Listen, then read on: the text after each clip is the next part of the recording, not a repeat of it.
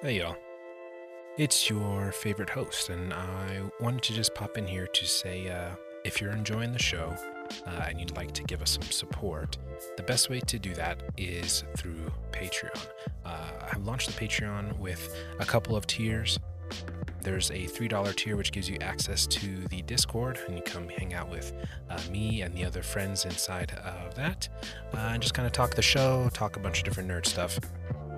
And then there is another tier, an $8 tier, where you can get early access to episodes ad-free. You will also get free access to all micro RPGs that I create in the future. Yeah, so again, thank you so much for listening to the show. If you'd like to give additional support, that's one way to do it. Another great way to do it is just, go on to whatever platform you're listening to and rate the podcast, subscribe, follow, leave a review if you can. Those things really help gain visibility for the show, and it is always greatly appreciated. Link is in the description. Thank you so much, and back to the episode.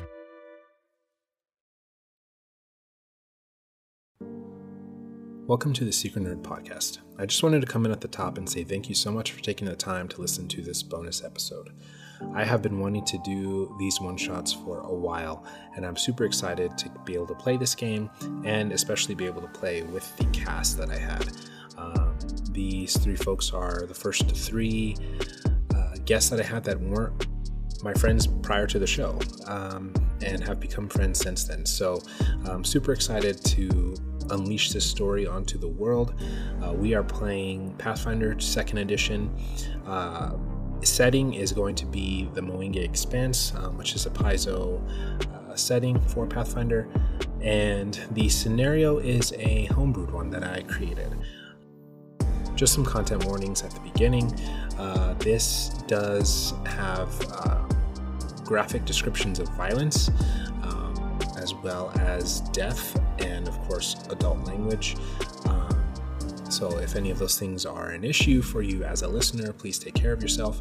But yeah, so enjoy. Let us know what you think. Also, please, if you are enjoying this and the rest of the main content for Secret Nerd, make sure to follow us on whatever podcast platform you're using. If that podcast platform has the ability to leave a review, please do that. It helps us a lot, especially on the Apple side of things. And yeah, thank you so much for listening, and enjoy.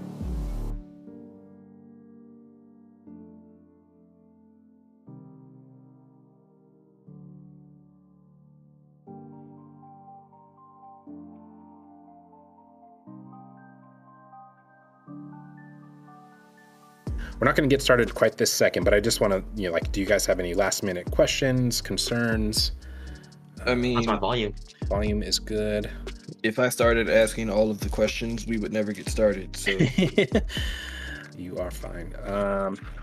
But seriously, if there's anything that you're concerned about, what we can do, Jazz, too, and for Jordan, I know you said that you had, played a little bit Pathfinder, but obviously this is a high level. So Jazz, if you, let's say you roll the highest initiative and you want to wait until somebody else goes, we can switch you in the initiative order. That's fine by me.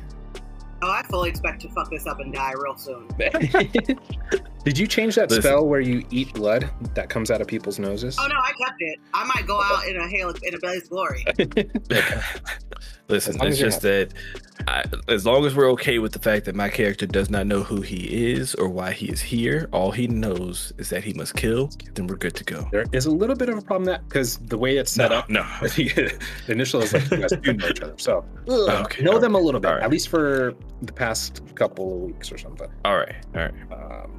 So then, that being said, I don't remember what you guys rolled up.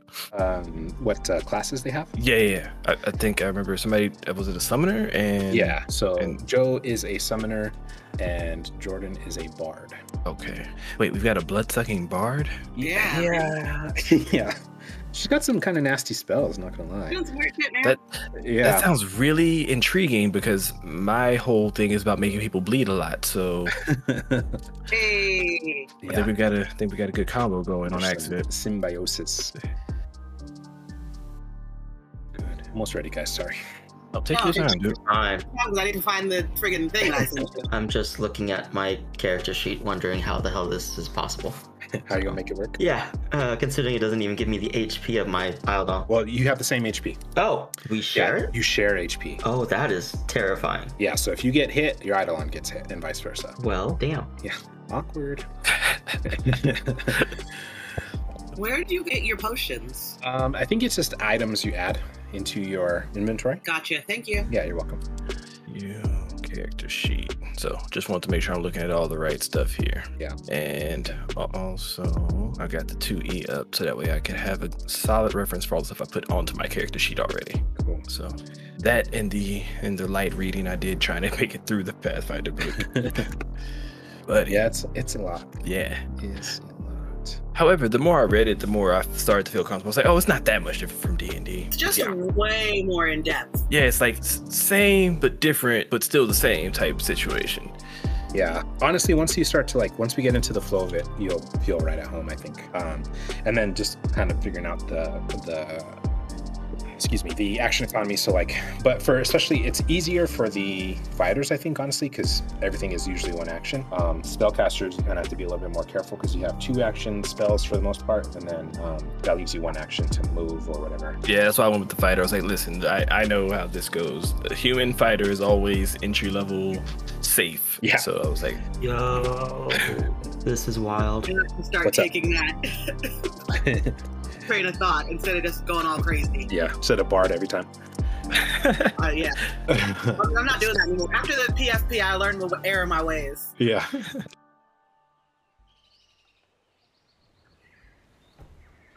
All right, so welcome to Secret Nerd Podcast. This is going to be our very first one shot. We will be playing some Pathfinder 2E. Along with me, I have 3 of my friends from different projects. We'll kind of just go around the horn and introduce ourselves. So, Jordan, if you want to start with you. Hi, I'm Jordan. You can find me on the internet at Lambertra, and I host Blackness and Dragons, and I am a player in Say a Prayer for California. Beautiful. And Joe? I am Joe. I'm the GM over at Makers Misfits. You can find us at Makers Misfits Twitter. And I'm playing here in Sacramento. Yes, sir. And last but not least, Jazz. hey, this is Jazz. I play Fate on the Gimme the Loot podcast. You can find us at GMDLcast on Twitter. Very cool. Yeah. So when we did our little session 0, one of the things that I mentioned was that there are 2 things I always talk about in every episode of my show. And one of them is Pathfinder, and the other one is how much I fucking hate Twitter. So to make it a positive thing, we decided to play some Pathfinder. And yeah, it's going to be a fun adventure. We have characters that are 10th level. So we'll kind of just get started, introduce the characters, and get going after this thing. All right, so we will be starting in the city of Kibwe. So amidst the rising sun, an eagle flies. We kind of take this view of the eagle as it flies over the jungle. The morning's heat is subtle and comfortable in the early hours, and it's causing a mist to rise among the canopies of the trees. As the eagle moves through the eastern Moenga jungle, it comes upon opposing walls of a city. A city that, despite the early hours, already bustling with the movements of vendors preparing to sell their wares, laborers making their way to the gem mines, and prospective buyers hoping to make a purchase before the midday heat. The eagle flies over a portion of the city to the north. Bomandu is a place of restoration and philanthropy, and this is where we find our heroes. They are housed in their headquarters, a modest 2-story stone building with a thick red door. It is still early in the morning, but like I said, Kibwe tends to rise early. It's kind of a city of productivity, and it gets so hot during the middle of the day, it's impossible to work. So they kind of keep these odd hours. But in your headquarters, in your little rooms, we are first greeted by Khadija. Khadija is kind of your not necessarily your housekeeper, but she maintains the building, make sure people don't break in and steal your stuff, because this party is a party of heroes. 10th level, you are pretty well known amongst the city of Kibwe. You have battled many monsters, most of which have been the demons that kind of roam the jungles outside of the city walls. But the city itself is kind of protected by these ominous pillar watchers, these giant statues with humanoid shapes and faces of animals. But when things get bad outside, you guys are often hired to go fight these demons and other monsters. Khadijah used to be a hero, but you guys have kind of paid her a handsome salary to just kind of maintain things and make sure people don't come in and steal your magic items and loot from different quests. So she first comes and knocks on Jordan's character's door. Jordan, if you'd like to introduce your character's name and what your character looks like. That would be the door of Catherine Fox. Okay. Catherine Fox is a female tiefling, really, really tall, like 6'2", dark skin, long hair. She just woke up, so she's probably not very clothed right now. And Khadijah doesn't seem to be bothered by this. She kind of just comes, sits on the side of the bed, puts her hand on your calf, and just kind of shakes you awake. Yes, my darling. Well, baby, I hate to do this to you so early in the morning. I know you guys have that parade going on, but y'all got a letter, and you need to go meet one of the nobles in town. Oh, really? Like now? Yeah. Now, as soon as possible. Unfortunately, it sounds like they lost their boy, and he's not known for being lost, but this is certainly a situation that doesn't bode well for them. They're pretty shaken and scared. Heroes gotta do what a hero's gotta do. I start getting out of bed. Awesome, yeah. And before we kind of leave the room, like, what does the room look like? What are some of the trinkets and things that Catherine Fox keeps that kind of tell the story of who she is? Room is messy as fuck. I feel like there are all kinds of like different art, like different cool looking rocks and like plants. There are clothes all over the floor, but she's definitely got like every adventure. You can tell she's picked up some kind of weird bauble from the adventure. Very cool, yeah. And then Khadijah leaves your room and she goes to wake up Jazz's character. You hear a knock at the door. All right, so I am playing Barrett Sidney. He is a human fighter. His background is a bit of a bandit. He first made his acclaim through the city streets, kind of pickpocketing and whatnot, but then realized he was good in the scraps, so he decided to head for heroism instead. Nice. And what does Barrett's room look like? Barrett's room is pristine, awesome. Absolutely clean, but similar to his cohort, he does have a few things that he has collected from all of his adventures, mostly bits and pieces of things that he has slain that he found noteworthy. So there's like a claw or a horn or maybe a scale here and there that have either been mounted or posted on top of trophies and things that are in perfect places so that they can be seen and made comment of whenever people enter that area. Awesome. Yeah, so Khadijah comes in and she says, "Hey, I don't know if you heard, but y'all got a letter.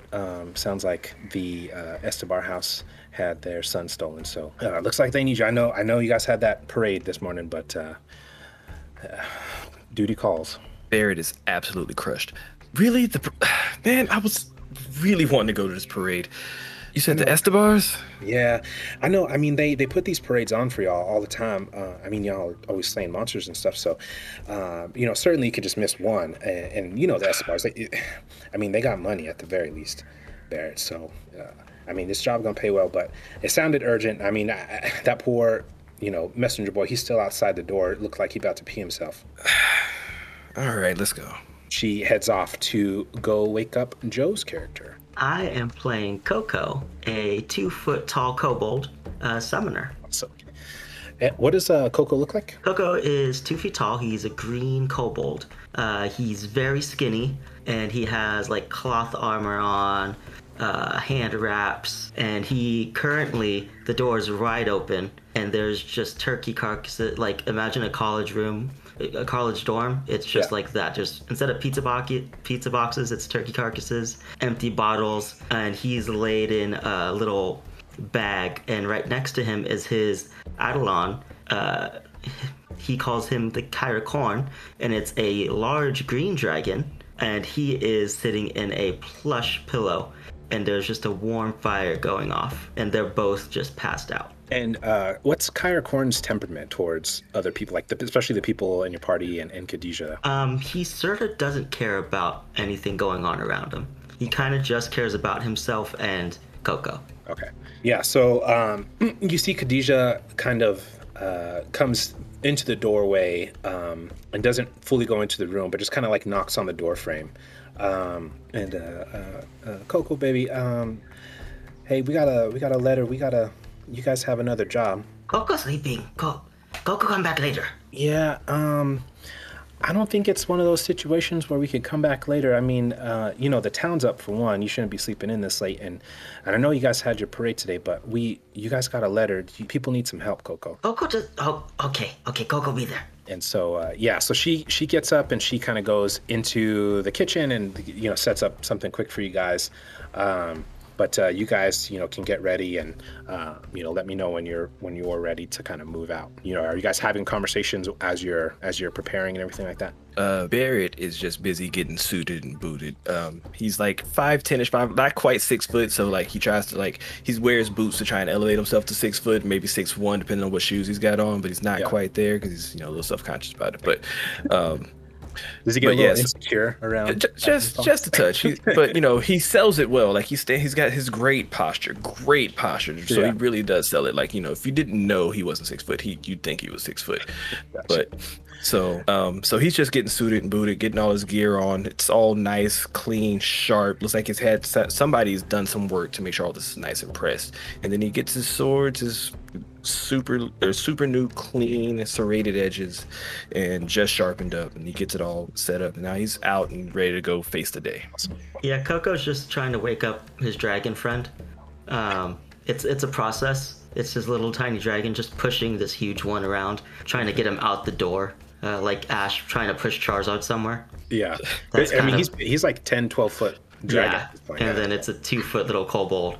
Yeah. Just trying to move him around. Yeah. Go ahead. Catherine's gotten dressed, and she heard Khadijah say the thing about the messenger boy, so she didn't say anything, but she definitely let him in to use the bathroom. Okay. Yeah, and you let him in, and he's just kind of he is starstruck because not only are you heroes, but you are also a bard, and so he kind of just doesn't really know what to do with his eyes. He's kind of like looking at you, and then looking down, and then looking away.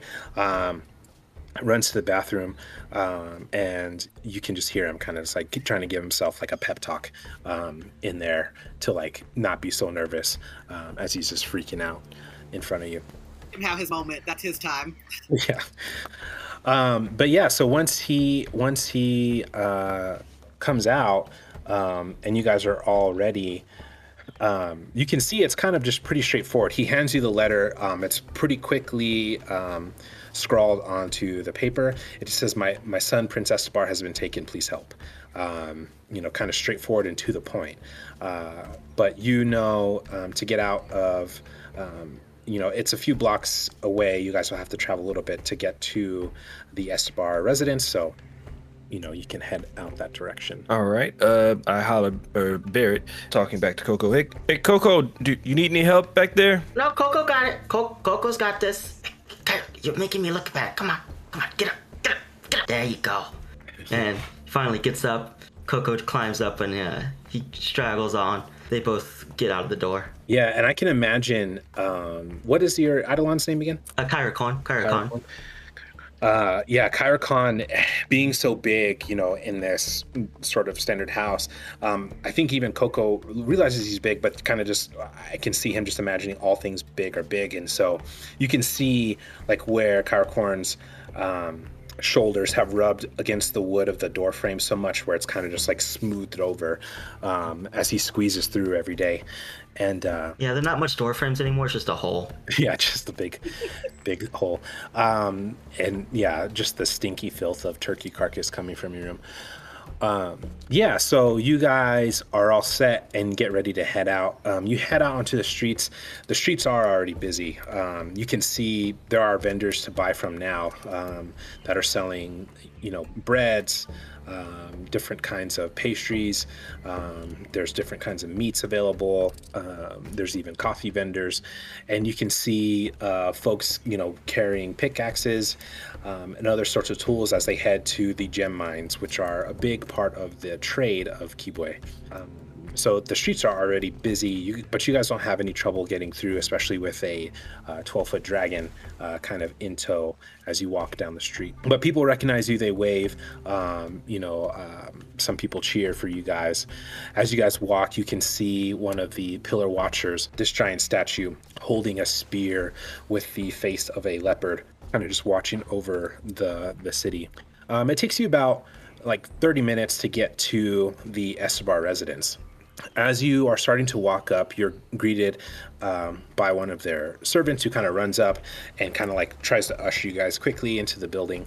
Are you going to bring Kairkon into their home as well, Coco? No, he's Kairkon, please stay here. I'll be back. Eat this. And he runs over to a vendor, grabs some more turkey, and he grabs like a thing of coffee. The dragon loves coffee so much. Pays him off and brings it over to him. And he tells the other, that should last him at least 5 minutes. So we gotta go. And you see the servant, and he kind of ushers over somebody from the stables, and the guy's like, oh, what the fuck do you want me to do about this? This is a dragon. And so he's kind of just, this is standoff of just watching this dragon on their property and not really knowing what to do with it. But you guys move towards the door. They open the door for you. In the main living space, you can see 3 figures walking. So you see the main figure, Jonu Estebar, and he is he's about 5'8". He is a kind of thickly built man. He has short hair, a thick beard, dark skin, and he is pacing back and forth. Next to him, you recognize his wife, Tana Estebar, who is a little bit, she's about an inch taller than him. She's very thinly built, and she has long braided hair, and she's wearing this beautiful blue dress. And then sitting down in a chair kind of across from them is who you recognize as Jonu's partner, Wade Danu, and he is kind of just sitting there, hands together, and they all look distressed at this point. Jonu sees you walk in, and he just says, oh, thank God you're here. They took my son, Prince, and I'm not really sure. And he's kind of just stressed out and hyperventilating. They came in through the window, and he's gone. I don't know why they would take him. I mean, yes, we're nobles, but we're not that important of a family here. I don't know what happened. And he's not really giving any details yet. He's just kind of spewing at this point. They're sitting, right? John is pacing, but the other 2 are sitting, yes. I think I do the motherly, maternal, kindness thing and sit down and put an arm around one of them. And then I ask, did you see them? What did they look like? Did you hear anything? We just heard the strange sounds. It all happened so fast. I don't really recall. I mean, they weren't speaking Mwenge. It was a different sound. But I don't know. I'm not so sure. And you can see Wade, he looks up and he kind of looks across the room, and then he says, the hole that they put in the window, it wasn't a large hole. Can all of you give me a perception roll? Yes, of course. Let me look that up really fast. Oh, never mind. It doesn't matter. I rolled a 4. Well, you have a plus 18 or something stupid, so it might matter. Okay, so I've got a plus 16. I rolled a 13. Oh, I'm plus 16. I rolled a 29. All right, I got a 24. So. Where is perception? What was your perception total, Joe? I'm looking for perception. Oh, it's a plus 15. Its own box. Okay. Yeah. So 19. Okay. So yeah. So was it Barrett, right? Yes. Catherine and Barrett, you kind of look, you catch Wade looking across the room, and you look that direction, and you can see a creature kind of sitting in the corner. This creature looks almost like a baboon, but wears clothes, has almost like weird like demonic features added to this baboon shape, but it's still a small creature. It's not much, maybe a foot or so bigger than Coco is. This is a creature you wouldn't recognize as a Charaka. Charaka are creatures that are very much of their own survival. They used to be led by a gorilla king out on Lake Okata, and that gorilla king was killed, and it's kind of been this like weird power struggle now. But some of the Charaka have fled and were accepted into Kibwe so long as they maintained order and didn't do anything bad or break the law. But you notice before he mentioned the size of the hole that came through the window that he first looked at that Charaka. But you could see that this one clearly is supposed to be in this home. Barrett, does Barrett know whether or not the Charaka can speak with him? Yeah, I would say so. You all speak Mwenge, even if you didn't put it on your sheet. I think it's that's definitely reasonable. So you would know that that most of them can speak Mwenge as well. Okay. So then I would approach the Charaka and ask, what is its purpose here? Speaking to the Charaka, what is your purpose here? I serve. Serve whom? And then he kind of like bows and like puts his hands out towards the Estebars. Okay. Then if you serve, do you have any information as to what may have happened to their son? And he kind of just like looks down and starts to cower back. Go ahead and do a diplomacy roll. All right. That's a 1. That's a net 1. +2 is a 3. Wow. Yeah. Yeah. You asked that question, and you can see he's got some discomfort, but I don't know. So the only thing I can see that he's uncomfortable with me is asking him about this at this point. Basically, yeah.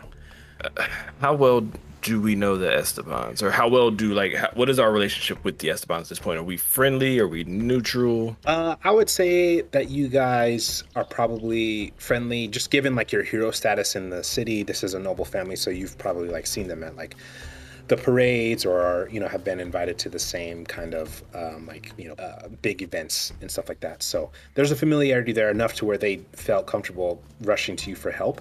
Okay. But So then, that being said, since I'm trying to press this guy for information and me being nice didn't work, I'm going to immediately I'm not gonna draw my sword on him, but that thing where you kind of barely unsheath your sword and gesture I will draw the sword on you, I'll draw down. So I'm do that. Answer me. And so hoping to intimidate him to get some information out of him. Okay. And yeah, so you can see he visibly presses his back against the wall. He's freaked out. Janu starts to move forward, and Wade gets up and kind of grabs his arm to stop him from moving forward. And the Charaka, he says, I think they came for him because he is Prince. And so that Janu's son's name is Prince, but he is not a prince. But the way that the Charaka said it, he said they came for him because he is Prince. Okay. And actually, go ahead and give me. You might be able to get some more information. Let's do. So we're going to do what's called the recall knowledge. For those who don't know Pathfinder, basically it's a way to roll on a certain skill to determine how much you know about different types of creatures. You can use it for monsters to okay, yeah, you've encountered this monster before, read it in a book, whatever, so you can determine, I know it has this strengths, weaknesses, etc., etc. So for this, go ahead and do a society roll. Okay. And let me know that number. If you don't have it, then it would just be a straight, like a flat check, basically. For some reason, I do have society. Good job, me. Yeah. Yeah. Plus 13.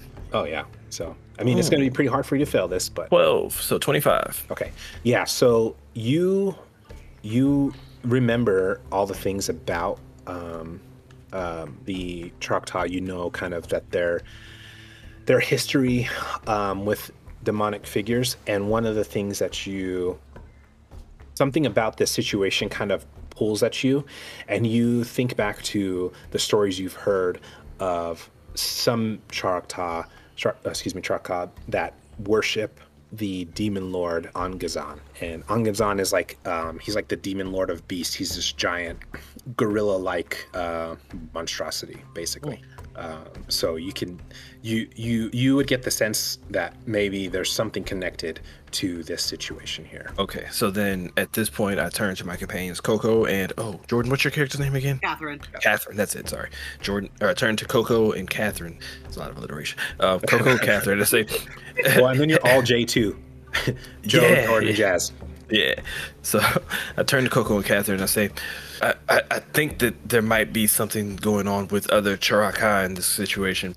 Do you think that their deity, the name that Navarre just said, Angazan, do you think that their deity might be involved? Angazan. Oh no. I don't. Angazan? Yes, I won't call him the gorilla demon, but but for lack of a better term at the moment, the gorilla demon that the Charaka tend to worship. Oh, gorilla demon. Yeah. Okay.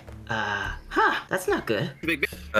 Turning back to the Estebans, do you have anything, do you have any idea of any type of indication as far as when they left with your son? Do you know what direction they might have gone in? We were able to send trackers after them, and they lost them, but they did see that they went in the direction of Lake Okata. And at this point, you see an elderly man enter the room. He's short, but he's a human. He's about 5'3", and maybe some of that is because of his stooped back. But he is very, very elderly. But you would recognize this gentleman as Olo the Strong. Olo the Strong is a wizard, and a wizard who belies his name because he certainly does not look strong. He's a reference that only Jazz would get. He kind of looks like the Tsuchikage from Naruto, but he's a very small, diminutive man with a hunchback, and he has this long beard that he's got, kind of braided in. His hair's all gone on the top, and he kind of walks in, and he sees all of you in the room, and he looks over to Catherine. He says, "Oh, Samantha, it's so nice to see you again." He just called you the wrong name. Shh, Coco, show some respect. Sorry. Nice to see you again, Olo. I take off my hat and do a flourish bow with it. Yeah, and he kind of walks over. Well, I received the information of where we think they might have gone, and as you know, I still have powers of teleportation, so I can hopefully get us there quickly. They do have a bit of a lead. However, I think that we can do this. Isn't that right, Kiki?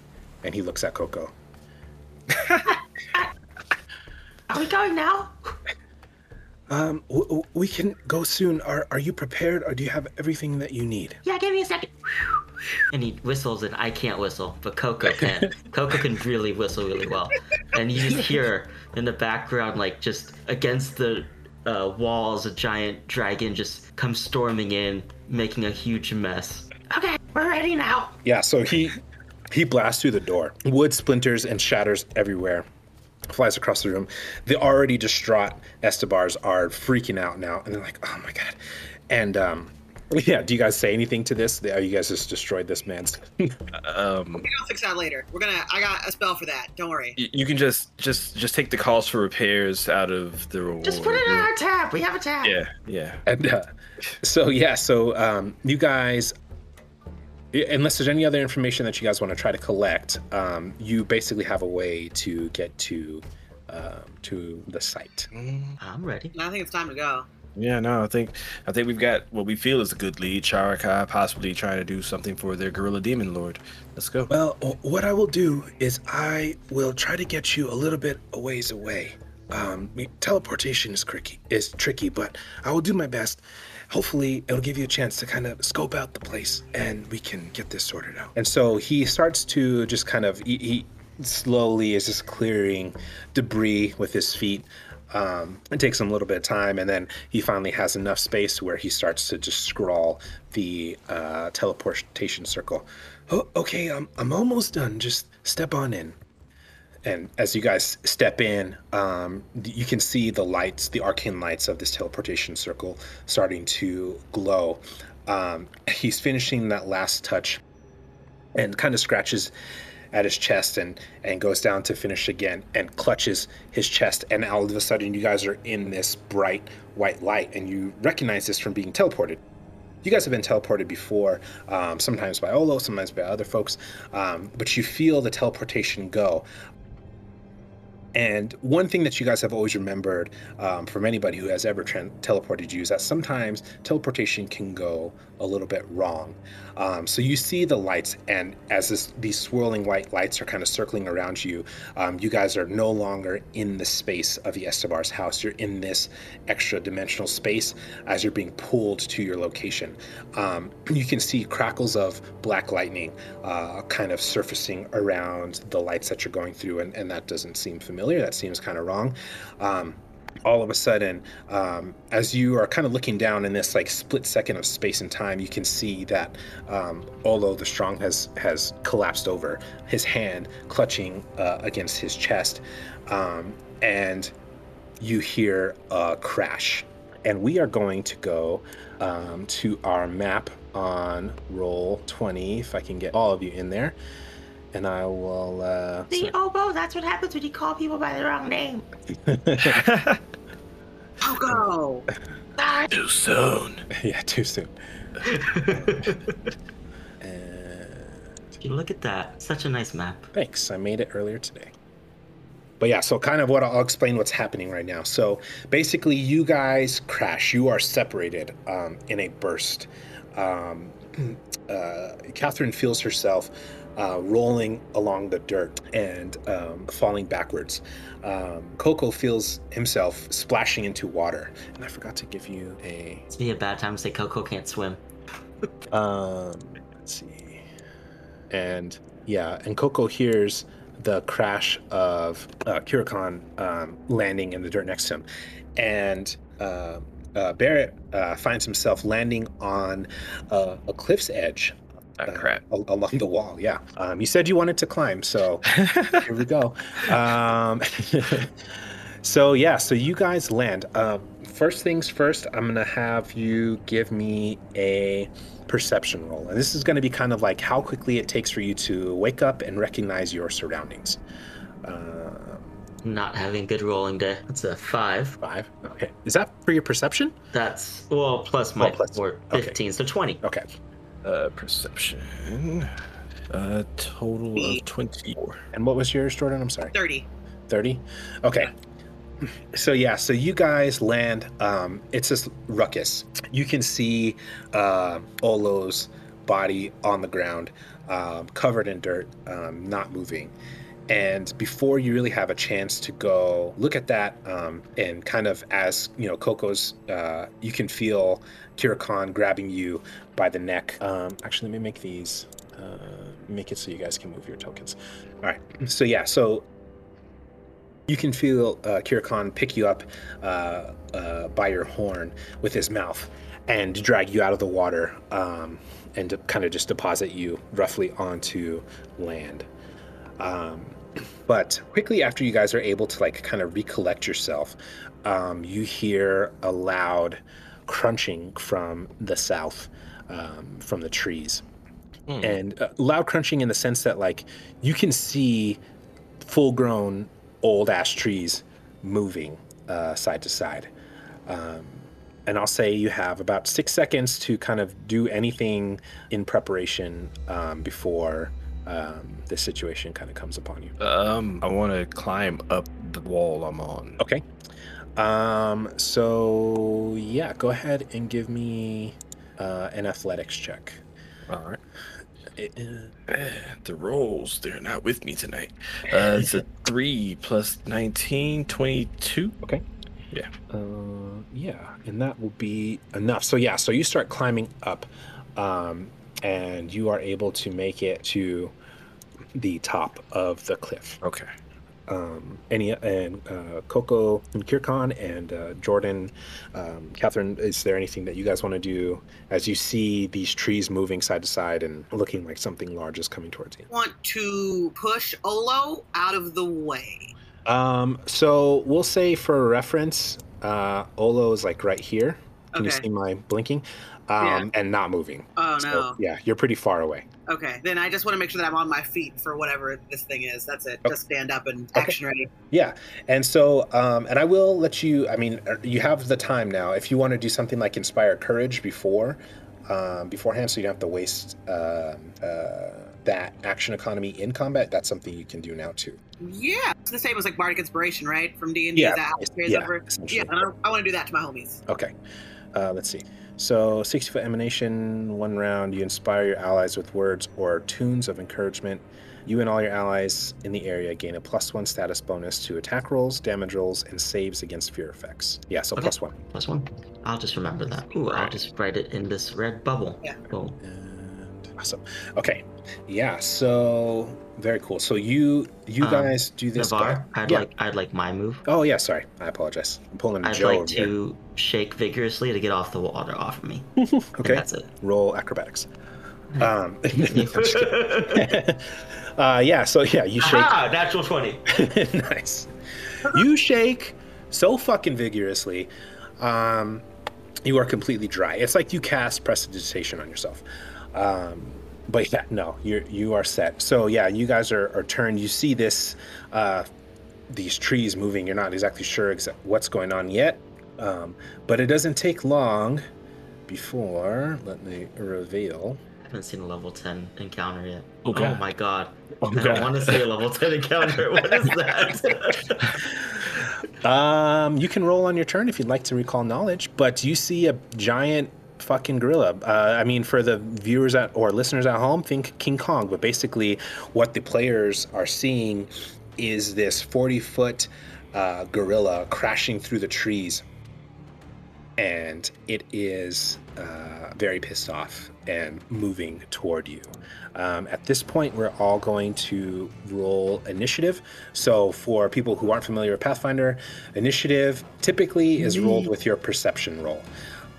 So just use your perception to roll initiative. Sometimes, like if you're sneaking into a building, you can use your stealth as your initiative.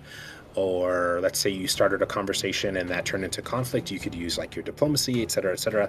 For this instance, we're going to use our perception. So go ahead and do your perception roll. What about if you're shaking water off? Yeah. I mean, if you want to give yourself a handicap, you can do that. But I mean, my basically, acrobatics is better than my perception. Hey, there we go. There's a good roll. 32 total. So I rolled a 3. With my perception, it's going to be 19. Okay. There we go. What was your Jordan? 32. Oh. Oh, Sorry. I got a 3 plus 16. I got a 19. 19. Okay. And 32, you said? Yeah, so rolled a 16 plus 16. Do you, Joe, do you share initiative with your Eidolon? Yeah, we share everything. Okay. Everything but a name. Oh yeah, because you guys I even got a work on the 23. same turn, right? Yeah, we you just share kind the of same share actions, the same health. Of course, it would roll higher than all of us. Yes, And sir. then, yeah, there should be a sword thing there. How does that work? It should be on the bottom. Okay, numerically descending. There we go. And then I just click the little arrow. Okay. Ooh, brutal.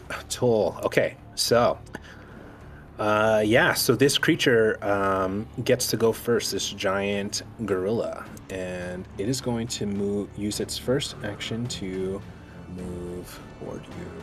So, trying to see like what's fair in the sense of like, because it has this freaking giant square that it uses, like I go from the outside of the square for its movement, right? Joe, Yeah, you think, I mean, that's how I would do it. Okay. I was trying to do that with my dragon right now, actually. Yeah. Just every square I move, that'd be 5. Okay. So yeah, so first thing first, it's gonna run up and step to your Eidolon. And it is going to make an attack. Uh-oh. It's gonna make 2 attacks with its fist. So it's just kind of like slamming down hand over hand to make its attacks. I'm gonna use my green die. We got a 30 to hit. Gonna hit. Okay. And then second attack is 32 to hit. Also hits. Okay. So yeah, what it's doing now is making this special attack, and it's going to do, for one, your Eidolon is now flat-footed, so it's going to take a -2 to its AC for the next turn, and a -20-foot status penalty to all speeds until the end of next turn. Cool, it can now move 5 feet. Okay.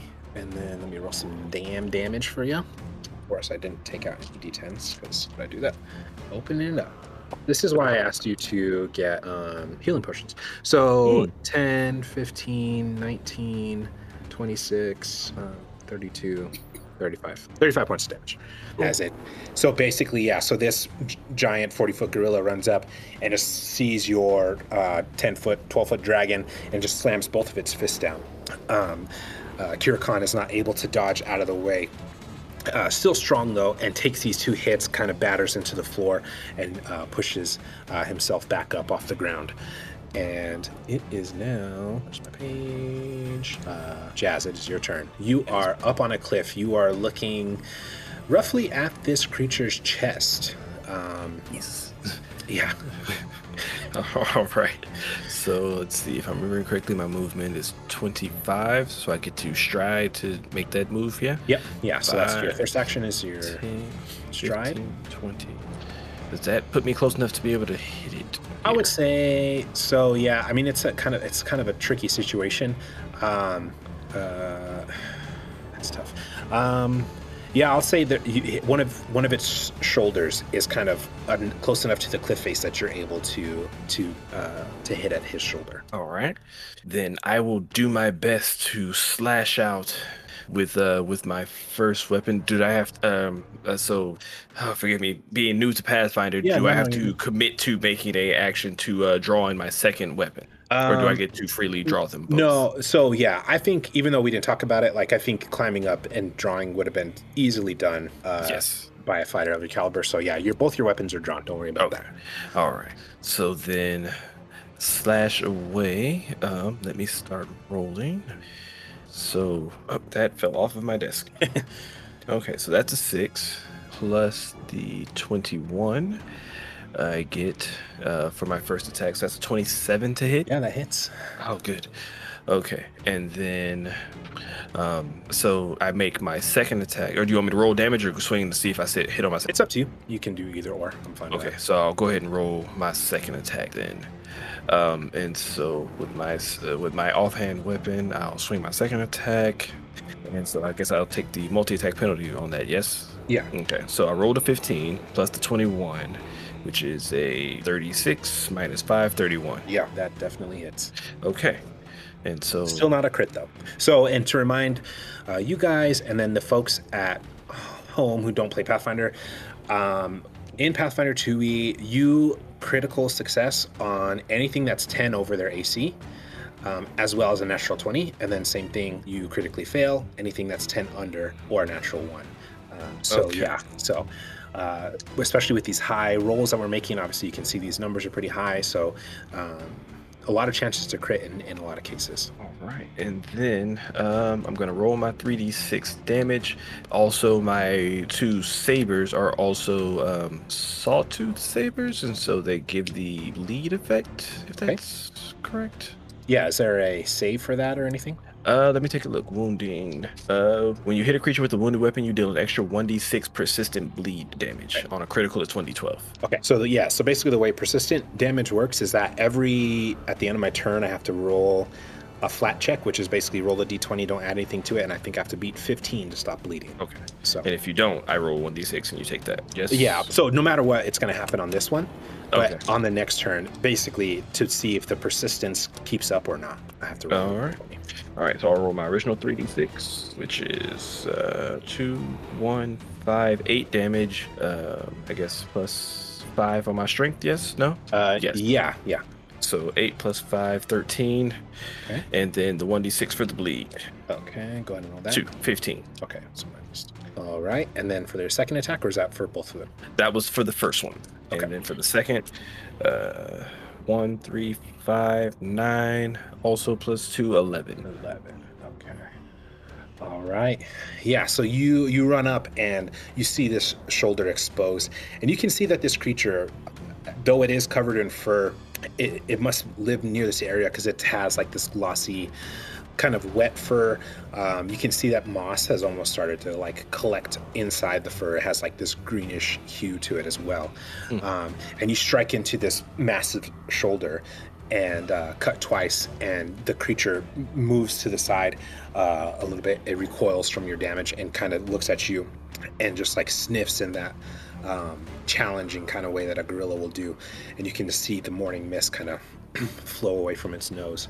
Uh-oh. And it is Coco's turn. Alright, knowledge checks are actually actions now, right? They are. They're not free? Yeah. Okay, so I'm not gonna waste my time with that. Instead, we're gonna go ahead and Coco's gonna grab some putty from one of his pockets and rub it together, and then start to rub on Kyrakon's tail and cast Stone Skin. So now the scales on Kyrakon, they're green, but now they're like a more dark green, I guess. I'm very good at describing things. It's just more green. Just more green.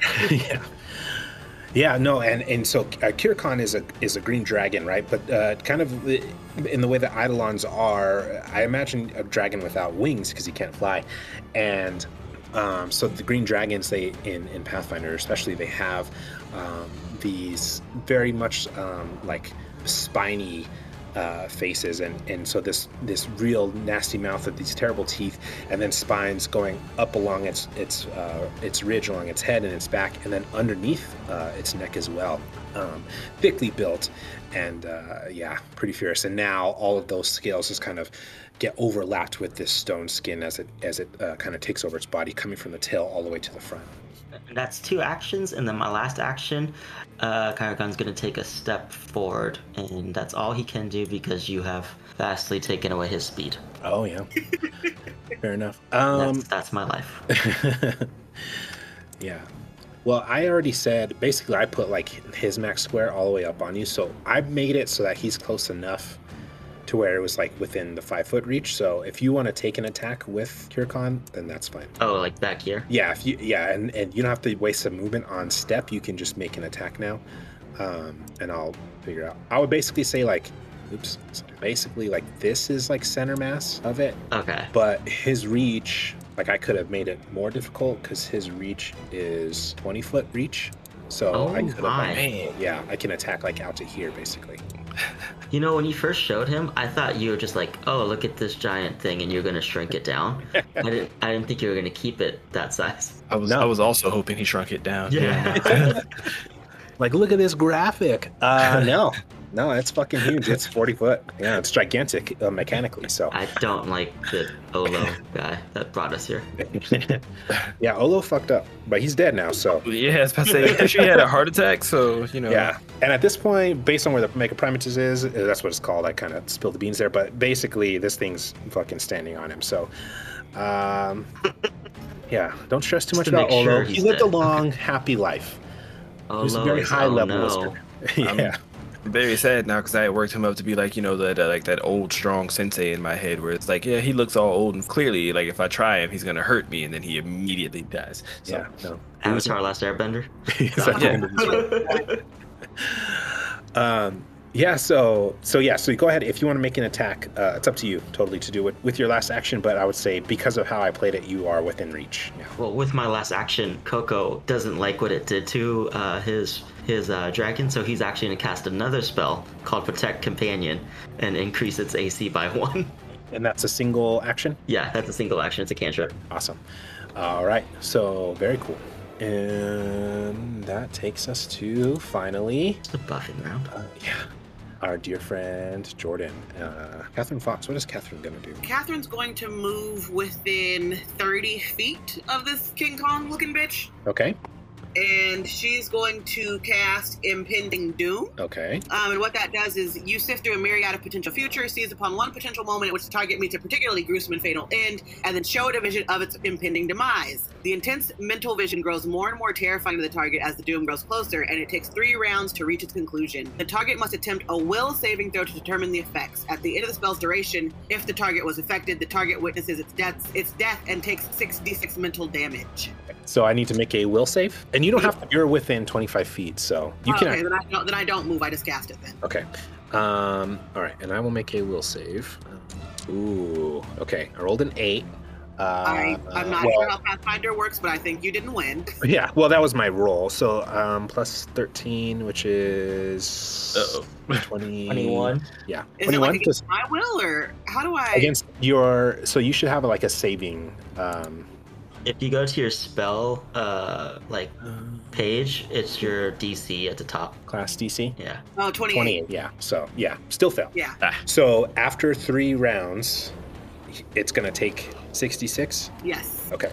So round 1. Okay. Just don't kill it in that time. And Yeah. so you still have 1 action left, if I'm correct, and so you can move further back.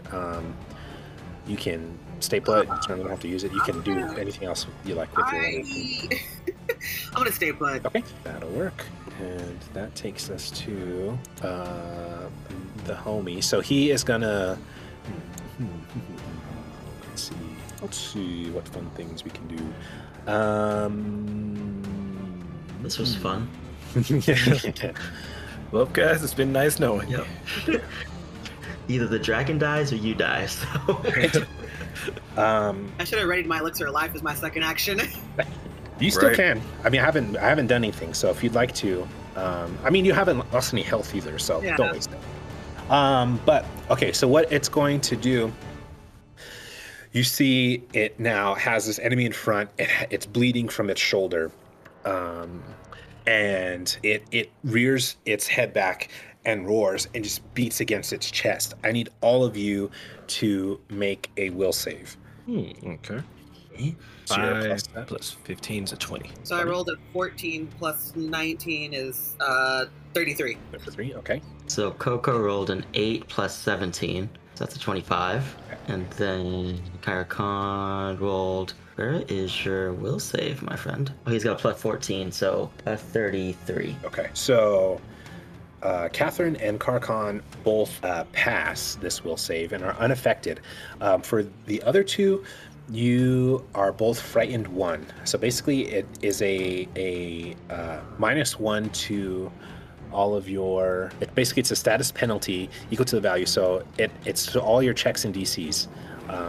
Until the end of your next turn, basically. Your AC is a DC. Yeah. So that's fun. So -1 to your AC, and any like skill checks or anything like that as well. Got it. Or if you're like trying to do something against him and he's got to make a save, then your DC would drop as well for that. So yeah, and then with its last action is going to swing out his arm to try to hit Barrett. So that roll that was cracked. So that whole buff that we got at the beginning of the fight is now neutralized. Is what I'm saying. Well, What yeah. I'm So it's single round anyway. Oh, okay. All right. But all yeah. right. So yeah. And so that is a plus. I don't think this is gonna hit 24. Your AC. It does not. I am Okay. at 29, but -1 is a 28. So Yeah. So you hear this roar, and I mean you are literally next to this thing's head. You can see like its giant fangs. Its mouth that's large enough to easily swallow you in one bite, and it roars out, and you feel this this sort of sense of fear, which I think as a fighter bear probably hasn't felt in a while. and then it swings out against you, and you kind of scrabble back and duck underneath this massive arm that's kind of flying over your head. And that is going to end this creature's turn. And it is now your turn. So he hasn't moved. You're still within range to kind of make another attack. So to make it dramatic, what I'm going to do is when he went to swing at me and I dodged back from him, I then returned. Since I was able to get out of the way of it, I sliced back with both swords at once using my double slice ability. Okay. So it says that I last shot at my foe with both weapons, make 2 strikes. One with each melee weapon using my current multiple attack penalty, so it means none, right? Right. And so I'm gonna do that, hit him twice with no penalty to either one. Okay. Is that a 2-action deal? Yes, it is a 2-action, I believe. That's 2-action activity. Especially at this level, like that's so absurd to be able to have 0 penalty for 2 attacks. Ooh, okay, so that's a 2 and a 9 plus Take 21. So it's a 23 and a 30. Hero point. Yeah, you can. Yeah, so that's. I don't think I talked about that. So hero points are a thing. So when you do heroic stuff, if you feel like you've done something heroic, let me know, because I'm bad about forgetting about this. But if you do heroic things, you always get a hero point. Everybody always starts with 1 hero point at the beginning, so you don't have to use it right now. But if you miss a roll and you'd like to re-roll it, you can always use a hero point if you have them. Currently, the party has 1 each. But yeah, the first attack misses, second attack does hit. Ooh. Then yeah, I'll take it as is. I'll save my hero point. Okay. But yeah. Oh, and sorry, before you go on, one important thing about a hero point: if you were to go below 0 HP, you can use your hero point if you have it, or all of your hero points if you have multiple, to go to 1 HP instead and not go into dying conditions. So that's something to keep in mind as well. Noted. But I guess yeah. I missed that part. Since we're on a one shot, I will try to be generous with them. Just, if you like, hey, that was fucking badass what I just did, let me know and I'll try to make it work. But yeah, so first attack misses, second one hits. So just kind of the way it's swinging, you get one out, and one of your swords kind of clips the bone of this monster's wrist. But this thing is, a seriously battle-hardened gargantuan creature. So its skin is already pretty tough. And that one just kind of, you can hear the clang as it hits the bone. The other one kind of tears into its hand. And go ahead and roll for the damage on the single attack. Before we go too much further, I just remembered that he was bleeding. What, are you supposed to do that on your... Oh, yes, I am. Yeah, and then after roll. So what was the... Go ahead and roll your d6 and I'll roll to see if I get out of it. I rolled a natural 1, so I don't get out of it. Okay, and my die fell off the table again, so... Is it a critical failure? 5. I don't think that matters for persistence, but yeah. 5 damage? Yes. Okay. It'd be 10. That'd be cool. All right, so I will roll my 3d6 on the one attack that does hit, and since I have hit again, that means he continues, or you didn't get out of it, so he's still bleeding, so it doesn't matter. Yeah. Yep. Also, looking away from my character sheet and at the site that we used, I realized that I was doing my damage wrong earlier. So 6, 4, 1 plus 7, not plus 5. So 11 plus 7 damage, 18 damage is what I just did with just that one now? attack. Yeah. Okay. And then add 2 more for your first time that you attacked? Yes. I guess 4 more? Yes. Okay. Why don't you give me my options? Okay. What was the damage you just rolled? I'm sorry. 18. 18? Okay. 18 plus 4. Okay. All right. Yeah. So you guys have done a pretty good chunk. Barrett has done a pretty good chunk of damage. Everybody else is out here chilling hard. No, you're doing good. Yeah, so he takes a hit, and then you still have 1 action left if you'd like to try to do anything else. Barrett is going to use his last action to attempt to jump down the cliff and stand between our giant monkey and his friends. Okay, so what you can do is basically this is a 30-foot. Oh Jesus. Yeah, jump. So it's possible, and there is a way to mitigate this. Okay. But let me just look it up because I forget exactly what it's called. It's like called grab a ledge or something. So my client, what is it? I took a feat for this. Yeah, you have combat climber. Yeah, that's why I put you on a wall, and then you immediately climbed it. So yeah, let's see. So basically, yeah. So you're just gonna roll athletics. If you want to do this still, you can certainly jump off. It'll take up your reaction for this turn. Okay. But so it's gonna be your action and then reaction to grab an edge. But you can mitigate the damage.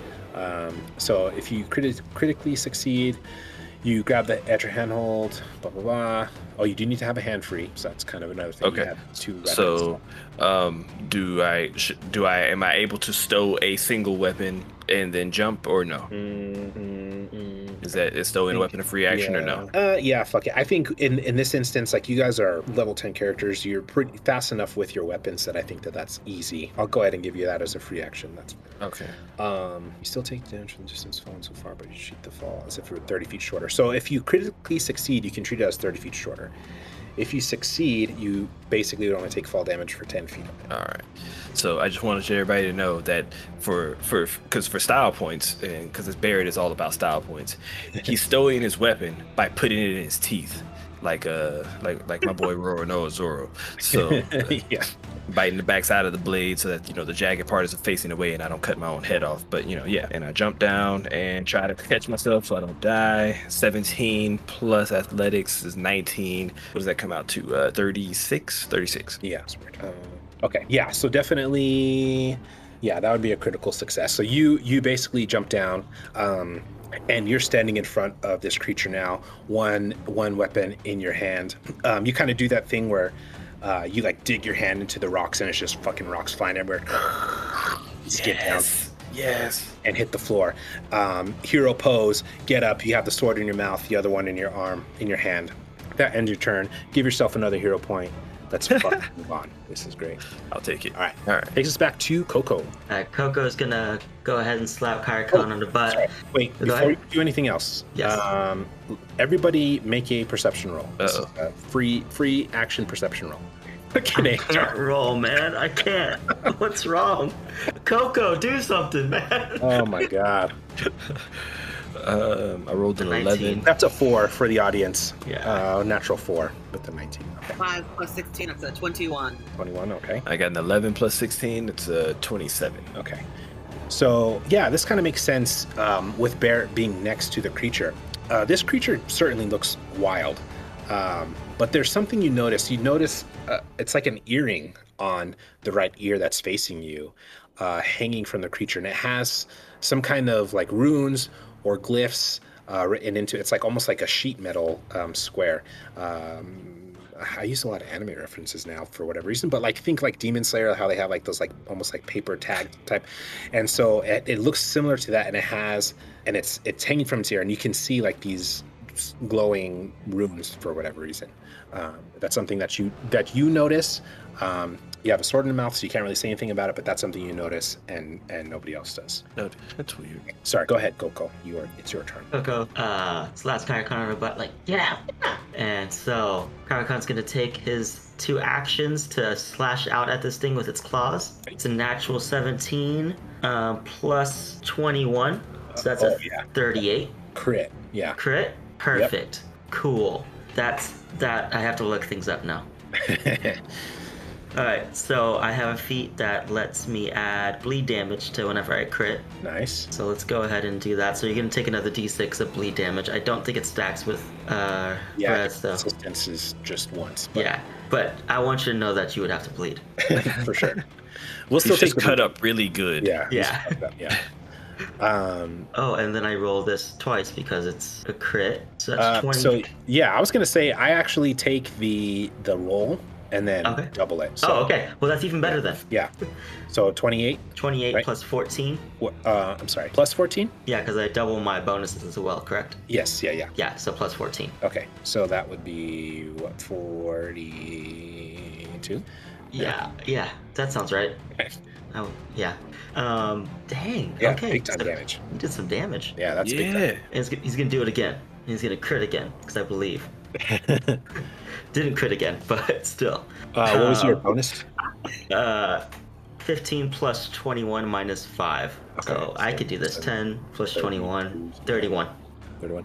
Okay. Yeah. Still a hit, but not a crit. Okay, so now it's just a 2d8 plus 7, so that's 17 points of damage. Wow. But he also has a feat called Merciless Rend, so he he does his damage again. Okay. Anytime you make somebody bleed, or when both of those hits? When both of his claw attacks hit. I love it. All right, He cool. does rend. So then that's another. Oh wow, trash.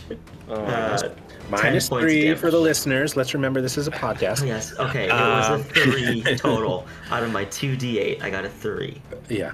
So plus 7 still. So that's 10 points of damage for the rend. I mean, still, that's like 60 some points in a single round, so that's still huge. No, he did great. Yeah. And then is that just 2 actions, or is that? That was just 2 actions. Okay. So for my third action, what is one action that I can do? Hold. I'll just cast Protect Companion again. Okay. Yeah. And So that his AC stays up by 1. Okay, awesome. And that's my turn. All right. And okay, we are now in second round of Catherine's spell. And what does Catherine do on this round? My weapons are not really well suited for this, but I think I just want to run up to him and hit him with my juggling club.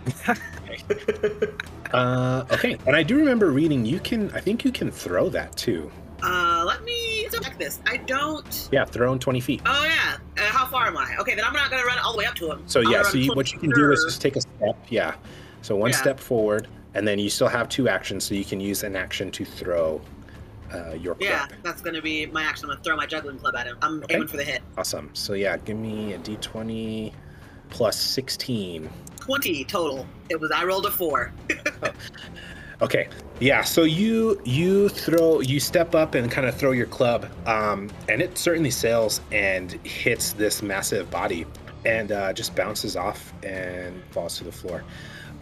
And yeah, just not enough to hit a vital point to do any damage on that one. So I don't think it's got like any returning thing on it, does it? No. So yeah, so that would be, you still have 1 action left, should you choose to use it. Let's see. And I feel like there's no way you can only have 1 focus spell or only 1 focus point and have 6 focus spells. That seems Yeah, right. fucking insane. Like, doesn't make any sense. 19, Why? right? Yeah. When I chose these spells, I didn't know we were going to be fighting a gorilla. No, you're fine. But my point being, like, I think you can still do.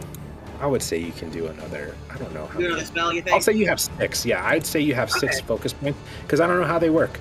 And people who actually play Pathfinder are probably gonna get mad at me. But fuck you guys, it's a 1 shot. Not fuck you guys. I'm sorry. I'm not trying to be rude. But it's a 1 Stick shot. to you We're gonna guys. go. Stand We're gonna on go. it. Stand on it. Screw those guys. But yeah, so you have 6 focus points. You used 1 so far. So you still have 5 more. Let's see, what can I do? Oh, I have a good one. I'm going to cast blindness. Yeah. Is that a single action spell? It is. Okay. So you blind the target. The effect is determined by the target's fortitude save. The target then becomes temporarily immune for 1 minute. Okay.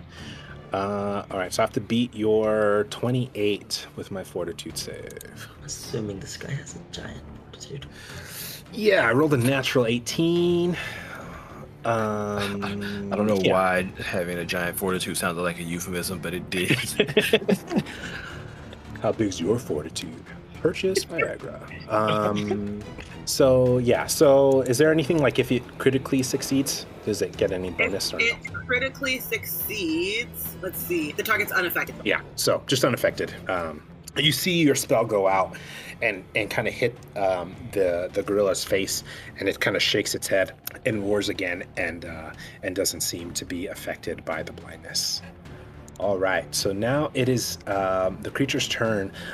It just took a shitload of damage and is kind of now in this defensive mode. So it is going to step back some because it still has range to swing. But moving out of your range will trigger an attack of opportunity should you... Oh, no, you don't have one. I'm sorry. That was fucked up. I didn't mean to do it that way. But yeah, you used my reaction. I didn't mean to set you up just to knock you over. But yeah, fine. you would have had an attack of opportunity, but you fucking used it. So... I have one. Oh, do you? Okay, let's roll it. So yeah, he moved out of your space as well. So That's a 16 plus the 21. 1, damn. So 37. Yeah, that's another crit. All right, so we're gonna do that claw damage again. Claw again. Okay, so yeah, roll it up, and we'll see. Oh, I rolled a 7 to 2d8. Oh man. Okay, so Yeah, so as it's moving back, you see Kirikon just scratch out with this claw and is able to still get it across its stomach. And you can see it rend a little bit and draw some blood, but it's just not enough to take it down. The creature does look in pretty bad shape, though. You guys can all see that. So you make that attack, and it is now moved back. It is going to now strike out and try to do the same thing. So it's going to slam down with its two fists again, at this time at Barrett. Oh, no. Natural 19 on the first attack. Uh-oh. What's your AC? 29. Okay, I think you might be okay. Let me see. Never mind. I'll take that back. No. Why do you keep getting my hopes up just to dash them? So this is one of those instances where it's like, we talked about the numbers in Pathfinder being just crazy. This was a 40 after modifiers. So that's a crit on the first one. Let's just roll that second one, though, just to see. Sorry. Or you could just not.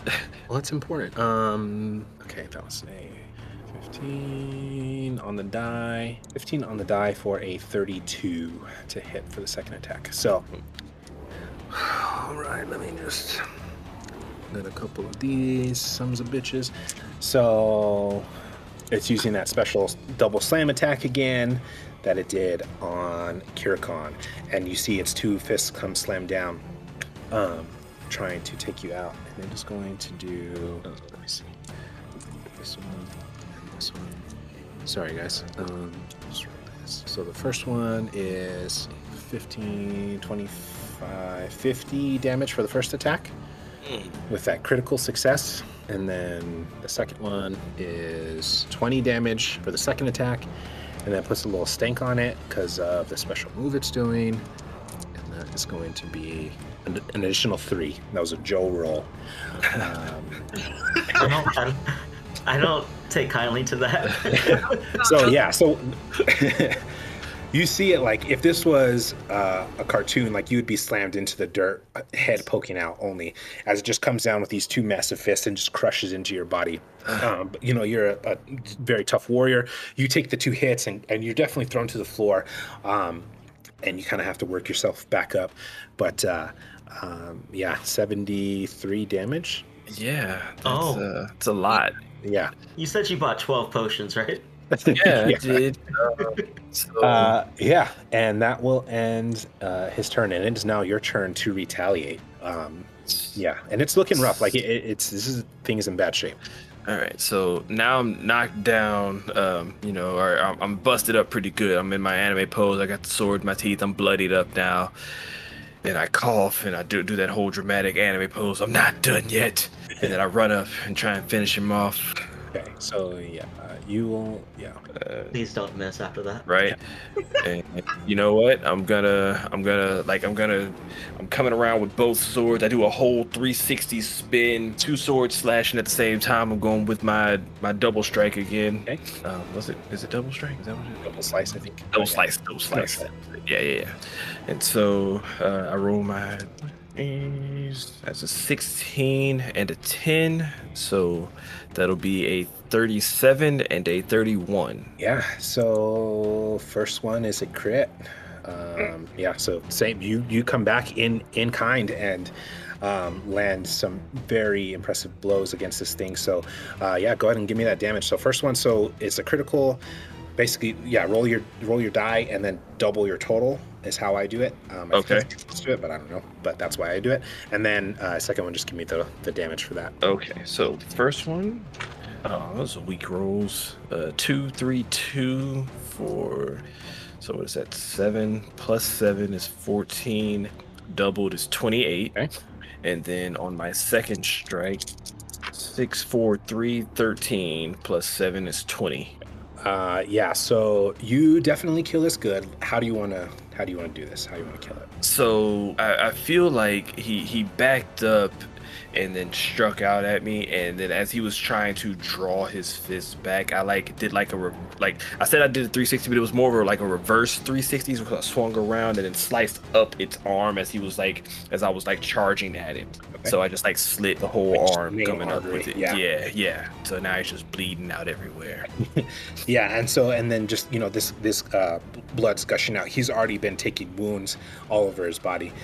You see as it kind of just rises up on its toes and just in reacting and kind of just blood spraying and falls back.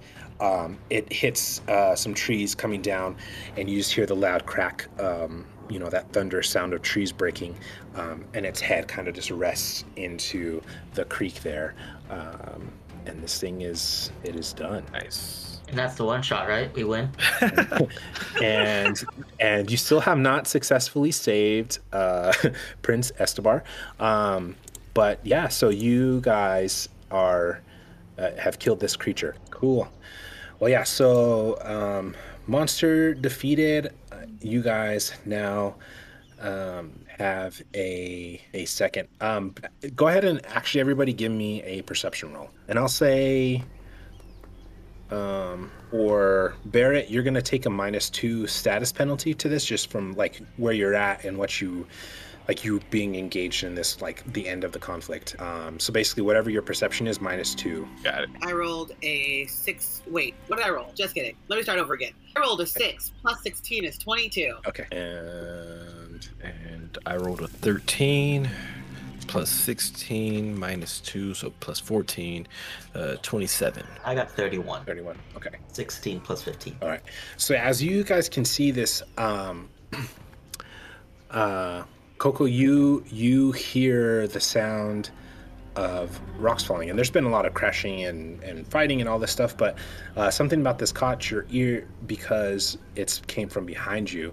You look up to see the shape of a figure that was looking over the ledge to the north of you and take off. From your vantage point, you can't really see what's up there, but essentially on the map where the cave is, you saw a creature going there. And I would say with, in perception roll in the 30s that it looked similar to the Charaka that you saw in the Estebar's house. You could tell that that's probably the creature that it was. Okay. So yeah, so you guys are kind of free to just do what you would like at this point because you're out of initiative order. Coco just saw that thing, but you kind of have a chance to regather, regroup. So then Barrett's gonna heal. Okay. You need to heal a lot. Yeah. Barrett's gonna chug a couple potions. Okay.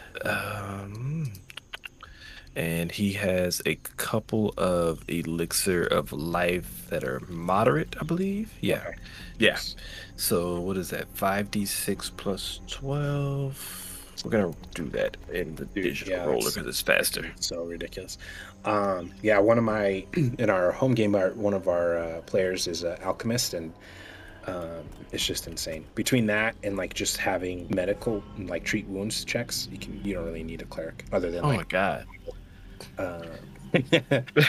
So the first potion, 2 1s and a 2. Maybe we do need a cleric. Yeah. Luckily, I did intend to take 2. Ola was multi-class, but he's dead now. So I'm gonna roll one more. Oh, it got worse. Jesus Christ. What did that happen? Okay, so the comedy of this for the listeners is that the first roll was a 2, a 1, a 5, a 4, a 1. The second roll was a 1, a 1, a 2, a 1, and a 3. So they're pretty powerful potions, so it's still 45 points of healing, but certainly not as good as it could have been.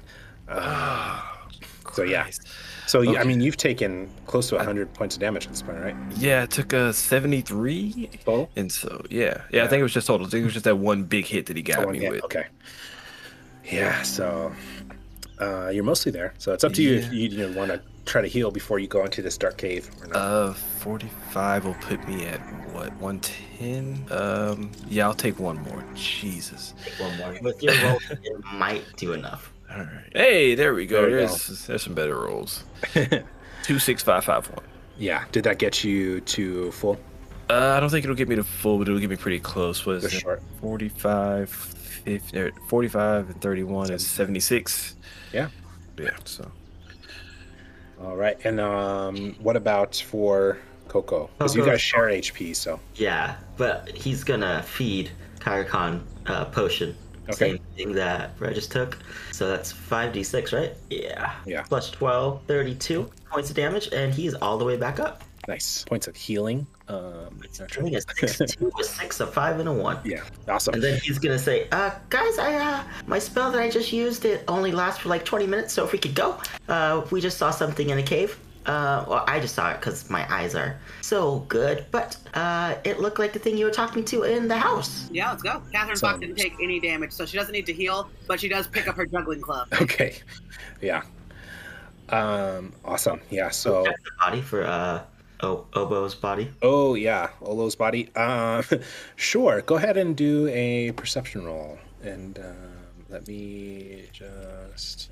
Hey, there we go. A 19 plus 15, so a 34. Okay. Yeah. So he didn't carry much. He just kind of has his robes. He had some like weird trinkets and stuff. But the one thing that you do find with that roll is an ion stone. A pink rhomboid ion stone. So, for those who don't know, ion stones are basically these like intricately cut gemstones that can store power.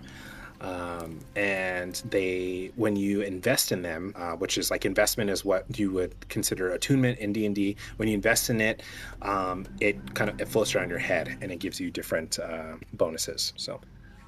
Can I roll to see what a pink iron stone does? Because I don't know. Sure. Go ahead and do an Arcana roll, I guess. Oh, that's a 6. I'm magical. Maybe this will work. Probably not. What's your bonus? A 14. So a 20. Okay. I would say you would know that it's a rare one. And if Olo had it, it's obviously pretty strong, but you wouldn't know exactly what it does without investing in it, basically. Okay. And that takes time. I don't remember how investment works. Sorry, guys. No, you're fine. Yeah, I'm sure. Okay. I'm going to throw my chair. It takes literally an action. This process requires one or more interact actions. So, yeah. He puts it in his nose, and that's how he interacts with it. Okay. So you put it in your nose and kind of concentrate on it. And you can feel your nostril just start to flare. It almost has like a burning sensation. And it has this like intense heat, and then it kind of warms to like this nice soothing heat. The ion stone pops out of your nose and starts to rotate around your head, and you feel like a sense of vitality has overcome you. And so mechanically what that means is that you now have 15 temporary hit points. Oh, so we have 15 temporary hit points. Exactly. Yep. I love it. I'll keep track of that somehow. Okay. And it is, I actually found it in Path Builder because I didn't think about the fact that you would search this shit. So you can add it in there. I was like, yeah, I'm just going to kill this dude off and then he'll be fine. And they'll just move on. And I was like, oh yeah, no. Like a powerful wizard. So you just get one item, and that's the item that you get. But yeah, so you guys are good. So are you gonna it's not a long trail to get up there and just kind of move around, or are you gonna try to climb the cliff? What's your plan? You can move down to the south and just kind of go up the hill, basically.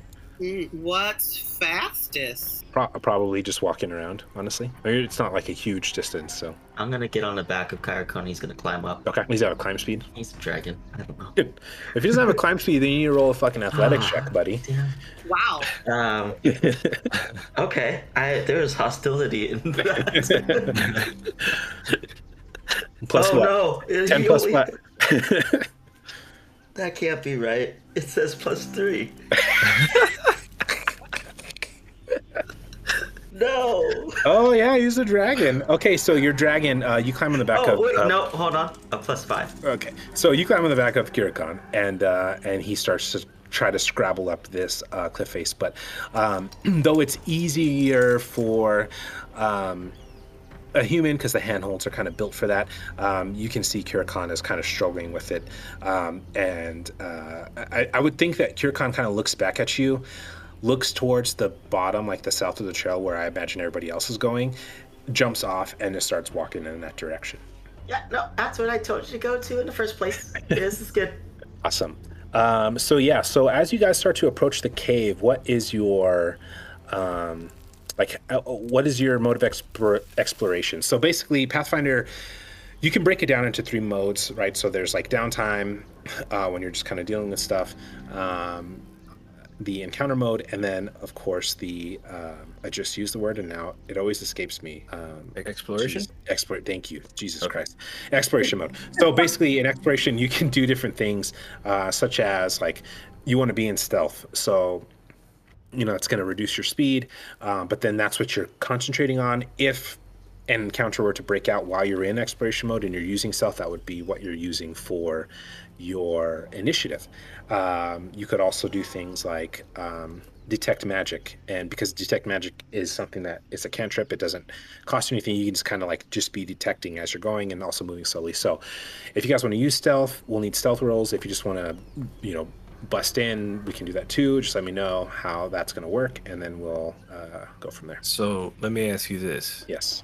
The cave we're going into, is it big enough to house another giant gorilla? It is not big enough. All right. So in that case, very important question. Feeling that, I'm cocky enough that we just got done killing this giant gorilla and now I'm nice and healed back up to full health. I'm feeling emboldened, so I'm just there's no stealth here. I'm chasing, tiny monkeys that have stolen a child. I'm busting in. There's no stealth regarded here. Okay. And what is your marching order as well? I'm gonna think the big dragon up front, okay, and then maybe you. Yeah, Barrett can go right next to the dragon. Yeah, we go side by side. I think they can be friends. Bringing up the rear, holding one of her weapons because Barrett is just gonna run in here, so she's ready to fight again. So, okay, before I move you guys, so you guys head up the hill. You can see the opening to the cave, and the opening is about 10 feet high, about 15 foot wide. It is a dark opening, but it seems that there was once at least some kind of stone structure to the outside, almost as if this is not like a natural cave. It appears to be closer to some kind of ruin that was, buried in the jungle, with just this entrance coming out to it. But you can see things that look like, broken stone columns and things like that, that kind of indicate maybe there was something more here. As you start to approach, you're like 15, 20 feet away. You can start to hear that there are sounds inside. And let me have all of you roll perception. Okay. I rolled a 6, so 21 total. Jeez Louise, I rolled a 3, so that's gonna be 19 total. Okay. The total doesn't really matter because I rolled a natural. I mean, it matters. Skill checks, I think. Do they? Okay. Well, then total of 17. 17. Okay. So we got a 21, a 17, and what was Jordan's roll? 19. Okay. Right. So so you guys can hear sounds, but you can't really determine what exactly is going on. It's just there's a multitude of sounds. You can hear almost like a chittering sound. You can hear like scuffling. You hear water dripping. You hear some kind of weird, ominous sound, but you can't really piece together what's happening with that specifically. So you guys start to approach, and I'm going to go ahead and change maps for you. So you might have to refresh your Roll20. I'm here. Yep. I have to refresh. I just see a black screen. Okay. Scroll you might down just have to to scroll around. Oh, okay. Okay, so you can see your character now? It's taking a second to load, but yeah, I can see it. Okay. Yeah, so you guys enter the cave, and it kind of opens up in both directions, left and right, and then forward as well. From what you can see, there appears to be like these kind of uniform columns down each hallway to the left and to the right. And as you guys step in, it's about ankle deep of water. And you can just hear water dripping off the rocks. But you make a little bit of a splash as you come through, especially because you guys, weren't trying to be stealthy at all. And you can hear now this sound building, and you can hear creatures it sounds like they're in all directions. Like you can hear things coming from all these different places around you. And do you guys continue on forward? What you see ahead of you is like a staircase, basically. But you can't see it's like too high. To detect magic. Okay. What's the emanation for that? Like what's the range it goes out? Hang on, I have to scroll and find it. I literally just saw it. Where is it? It's gonna take me a second to find where this is, because this character sheet is intense. Yeah, there's a lot there. Let's see, so spells, I would say cantrips, detect magic, 30-foot emanation. Okay. Where's my level figure? Okay. Yeah, so you're kind of detecting and reaching out in all directions around you, and you don't currently detect any magic other than the magical items that your companions are wearing. Okay. And then just let me know when you guys want to move forward and stuff. I want to keep going. We got to find this kid. Okay. Yeah. All right. So you guys start to move forward, and you can as you get to the next next series of columns, you hear splashing as creatures are kind of running away from the direction you're coming. Sorry, this is hard to do. Are we supposed to say hello to them? Did we knock? Hey, we want to borrow sugar? And you hear a slight faltering in what you now can determine is chanting, and but then it picks up with some speed. And then as you guys come into the final space, you can see there's a staircase leading up. You enter the space that's like this cavernous opening. These stairs are leading up, and part of the stairs are ruined to either side. And there's this platform stone that's risen up higher than the level that you're on. To the sides, this level kind of goes out and around to these walls that have been damaged. And to either side of the stairs and around the platformed section is just darkness. You don't know if it's been, the ground has been ripped and pulled down. You don't know if this was like this before, but when you look down, you can't determine a distance. What you also see around you are these small 3-foot baboon-like charaka. You see, move you guys a little bit. You can see that there are 3 to either side of you, and up the stairs you can see these braziers as well, and that's where you hear chanting.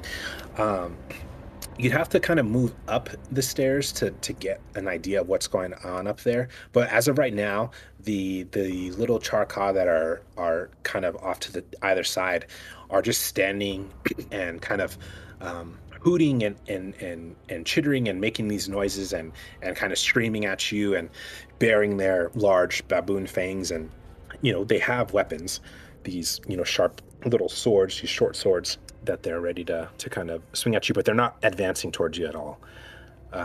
Do you guys move up the stairs at all, or what would you like to do next? I'm not certain how feats work in Pathfinder, Okay. but I have a feat that's called Schooled in Secrets. Okay. And it says, trained in occultism, you notice the signs and symbols that members of the mystery cults and other secret societies use to declare their affiliation to fellow members. You can use occultism in place of diplomacy to gather information about such groups. Okay. If you belong to a secret cult, lodge, sect, or similar organization, you automatically recognize members of your group, blah, blah, blah.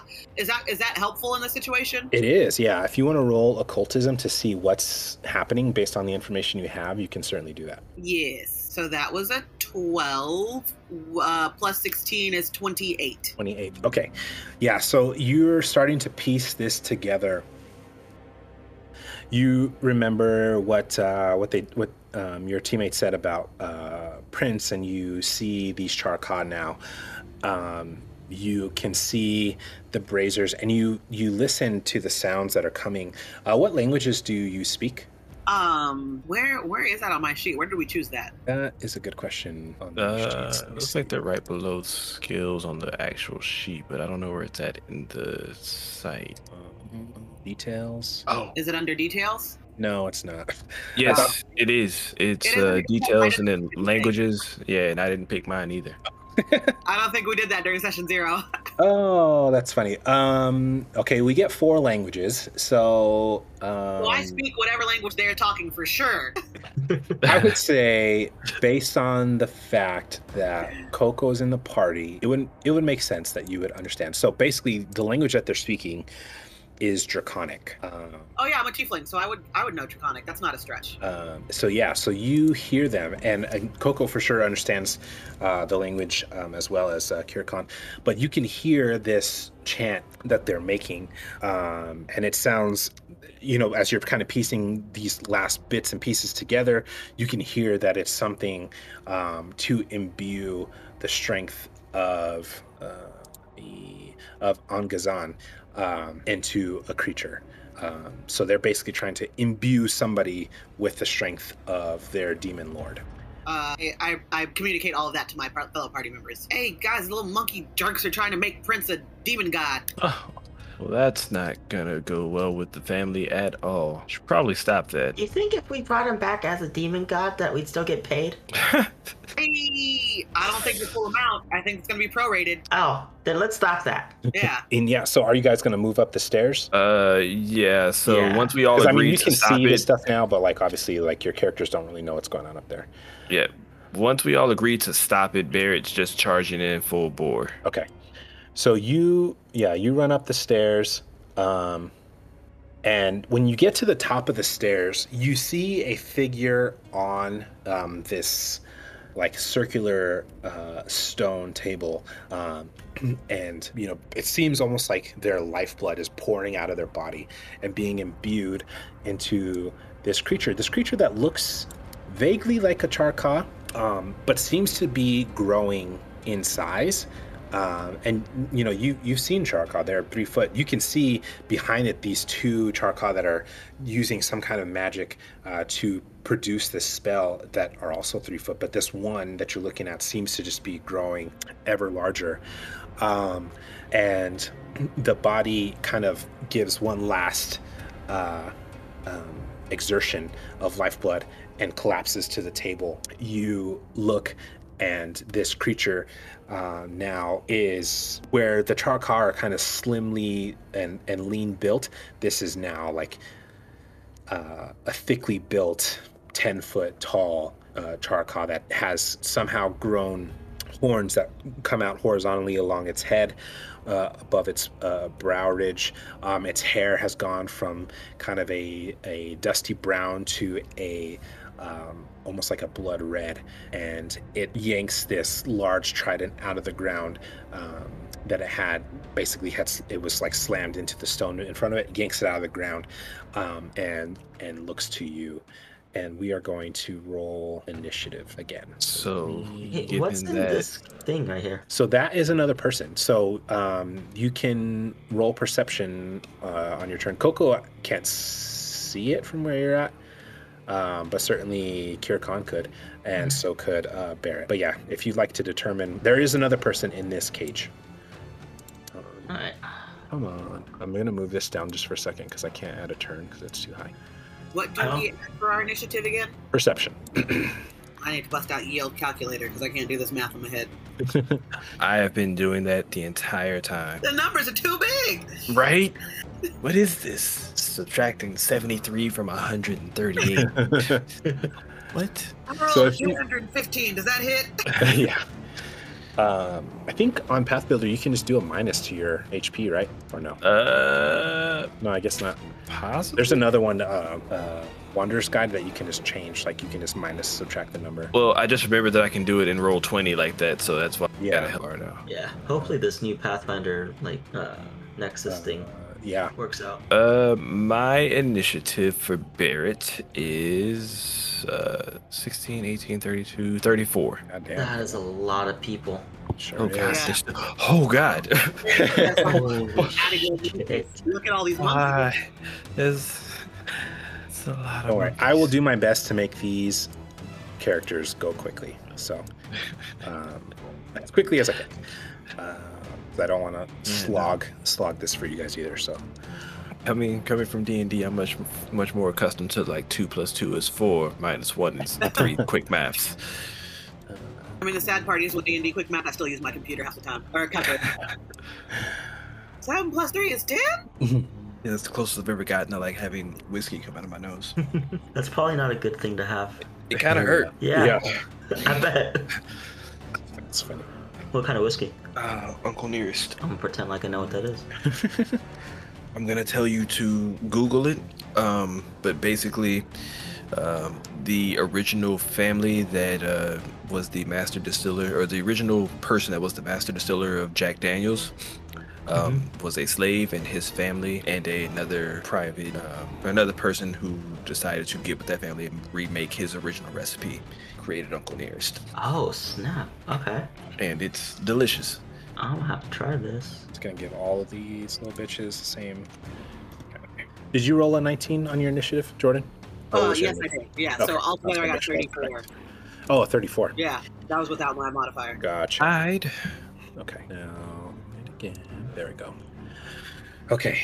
And I'm going to just do, for these little bitches, I'm just going to do clockwise, starting from this one in the top right corner. So, okay. Yeah. So first in the initiative order is going to be Catherine. Or I guess, well, it's up to you guys. I'll let you decide. Do you want to do Catherine or Barrett? Because you guys rolled the same. Her roll was higher than mine, so I say she gets to. Okay. Okay, I'm going to. I accidentally reloaded the map. How did I do this to myself?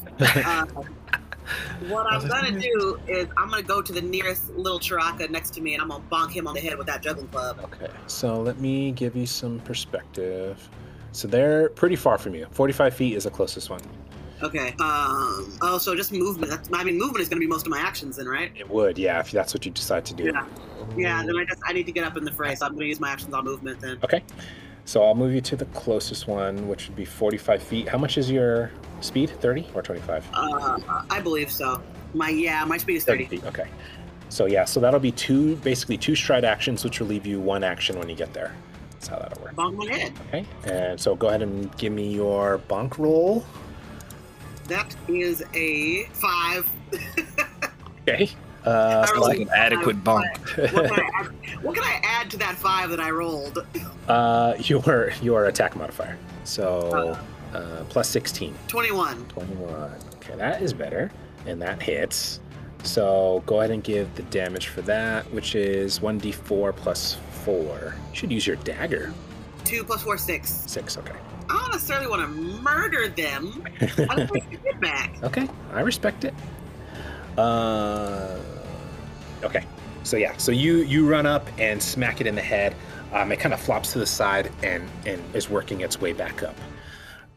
And that will end your turn. So it takes us to Barrett. Barrett, so you are now faced with, you're on this platform. You are now faced with this 10-foot Charaka mutant type creature, demonic thing that is holding a trident in one hand.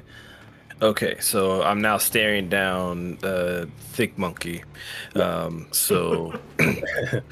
he looks angry and prepared to come and kill me at this point. He looks angry and prepared to come and kill you. All right, so I'm bringing the fight to him. So I'm just gonna run up on him, or at least I thought I was. 20. Yeah, this is kind of a big map, so. Yeah, I think 20 feet gets me there, unless these are bigger than 5 feet. He is 10 foot, so he does have basically where you're at. You'd be within reach now. Perfect. All Yeah, right. takes So space. so I did manage to make it to him. Then it's slicing and dicing time. Okay. I won't go with my double. Is it double slice? I'll keep wanting to say double strike. Yeah, it's double slice. But yeah, it's double slice. I'm not gonna use double slice. I'm just gonna go with 2 standard attacks at the moment. Okay. Actually, no, I am gonna go with double slice. That sounds like a foolish idea now that I know how that works. What's that? Yeah, might as well take the extra damage. Ooh, nat 20 on one, and then a 9 Wow. plus 21 on the other. So that's a 20, that's a 41 and a 30. Dang, yeah, that's good. That's real good. So yeah, a crit on the first one. Yes. Almost a crit on the second one. So All right, so we're gonna do 3d6 and then double it. 3, 3, 2. It's 8, 16 plus 14 is 30, and then the other 3d6. 6, 4, 1, 11. Doubled was 30? I believe so. Okay, It was I 8 just want to make sure. plus- Yeah, because yeah, you're good. Okay. Yeah, so 30. And then on the second strike, it is 11 plus 7, 18. So Okay. 48 damage.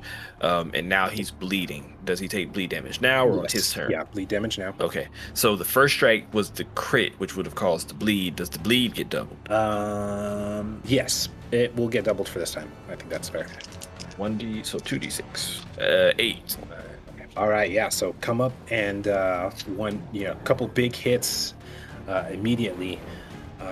It's spinning. It's trying to block, but you're just so fast with those saw blades, and so you're able to get underneath its guard and cut across twice. One hits its thigh, and the second hits across its ribs. And it roars. A roar, you tell me what your characters are thinking, but there's still this mindset of like you're fighting these Char-Ka, and now this thing is this monstrous creature, and it roars and shakes its head, and it has these big demonic horns coming out from the sides. So I'm not scared because I just slayed King Kong out front, but at the same time I'm a little shook. Like I came in here expecting them tiny monkeys, and now this big guy's in my face. So I'm rethinking my original position on this whole situation. All right, and so that would be your turn. And now it is Coco's turn. I'm gonna hold. Oh, okay. To move in the order? Yeah. Okay. All right. I guess I accept your hold. What are you holding for? I guess what's the what would be the trigger to take your turn? Or are you just kind of holding until something happens? I'm holding until something happens. Okay. I'm waiting for them to position. Okay. So yeah. So next up is the big guy. So. He's going to take a step. So when you take a step in Pathfinder, basically it's a 5-foot step. Mm-hmm. It allows you to not take an attack of opportunity because you're only moving 5 feet, but it does use an action. That I remember. Awesome. And then, he is going to... I got to check something. So he is going to strike out with the trident. Give that a roll there. The trident has reach. It does. Natural 17 on the die. Remind me of your AC again, please. 29. Okay, so this was a 34, so not a critical. And I'll just roll a second attack now as well. Second attack was a natural 11, which is not going to hit. So it swings out with the first attack and stabs at you. For 19 points of damage for the first attack. Slashes across and then swings at you again. You're able to bring your swords up and deflect the blow. Wait, sorry, I just remembered a thing.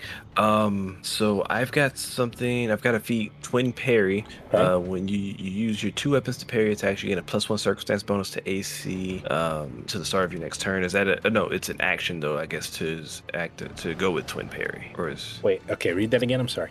Okay, so the requirement says here, you are wielding 2 melee weapons, 1 in each. It says you use 2 weapons to parry attacks, you gain a +1 circumstance bonus to my AC until the start of my next turn, or +2 if either weapon has the parry trait.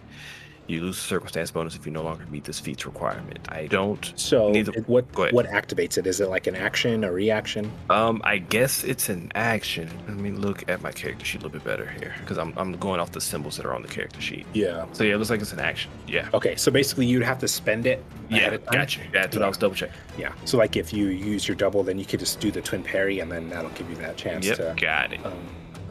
Okay, cool.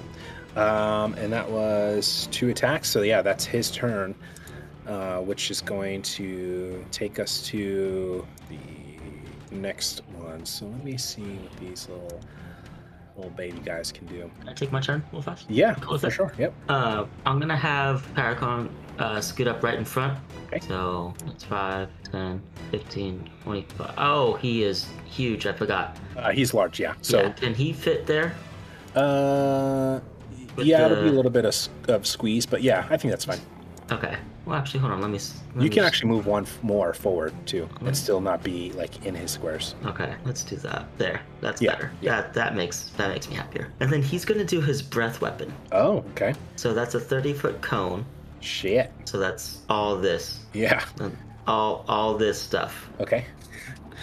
And when he opens his mouth, just this green sludge just comes out, and just bones of all the turkeys he's eaten, the coffee beans that he didn't really digest, just all come out. Awesome. And then that's, I believe, 6d6 worth of damage. I need a basic reflex save, though. Reflex save. Okay. Reflex save. Reflex slaves. You got it. Stop. Okay. So for homie in the back, that's a 10. Other homie in the back, that's another 10. And big homie gets 24. Okay, so the 10s critically fail, Okay. and the other one just fails. Okay. So the critical fails will take double damage, and I'm making sure this is right. At 3rd level, it gets to 2d6, and every other level, it's another d6. So when I get to 5th, that'd be 3. Yeah. When I get to 7, that's 4. Yep. And then 8. 9. 9 would be 5. Okay, so 5d6. Yeah. Okay, so I rolled a 15, a 4, 2, 3, 5, and a 1. Okay. So that's 15 to the big guy, Okay. and 30 to the smaller guys. Okay. Yeah. Okay. And that is my turn. So yeah, that does some pretty major damage to the little guys, to these little mages in the back that are standing around the sacrifice table, if you will.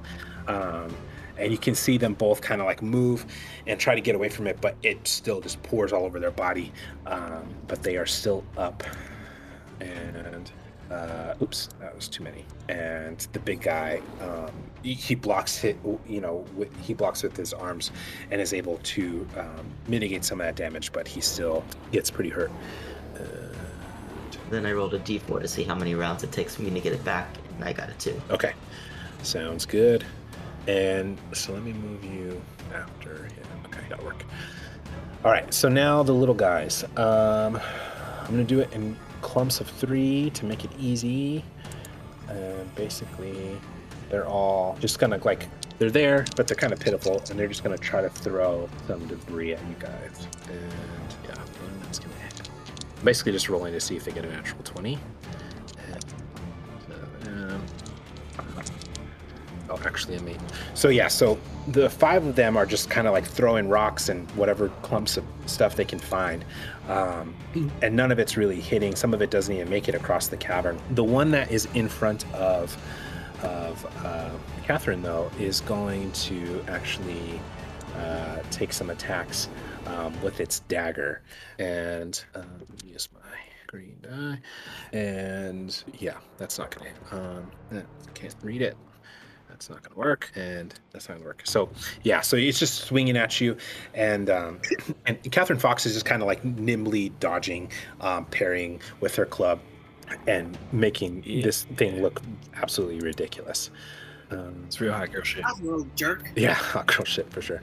And that takes us down to the mages in the back, and they have just been burned. And they are pissed, so they are going to try some shit.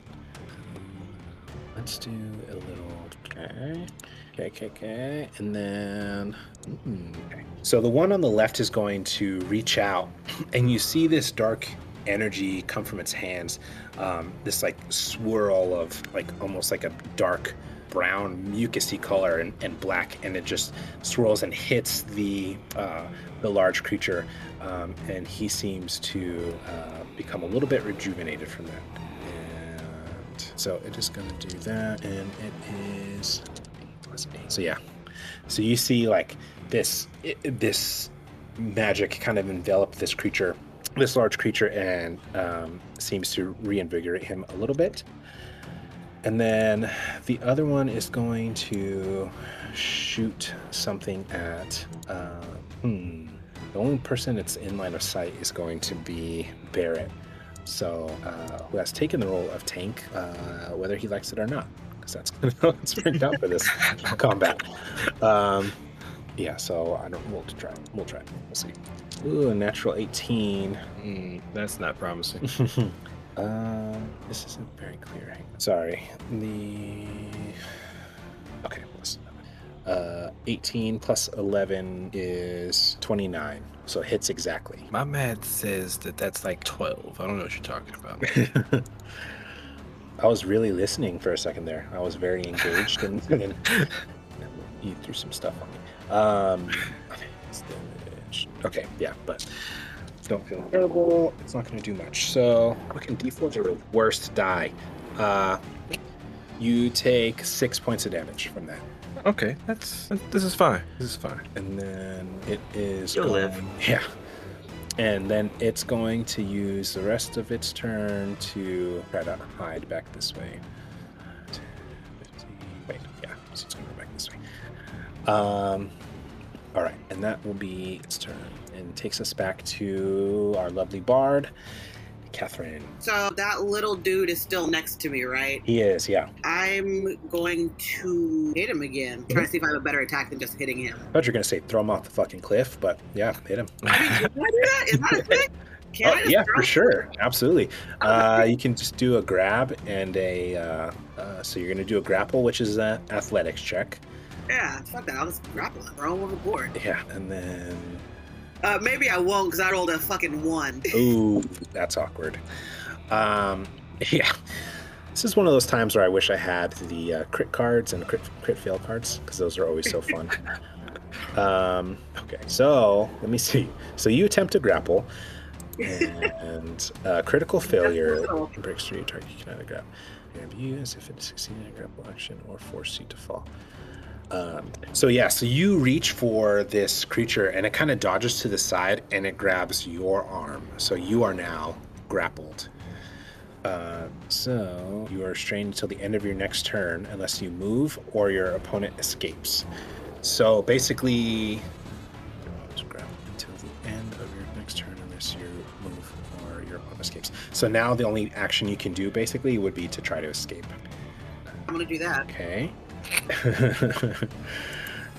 And Just try and shake him off. He's tiny, Yeah. right? I can just lift my arm and just shake him. yeah, he's small. So then do another athletics check. I will do one more. That was a 9 plus 4 is 13. Oh my god. So you try to escape and and he rolled a 16. So you're like swinging your arm around and he's just like holding on, trying to dig in. You can see his teeth like trying to bite into your bracers, but he still has a hold of your arm.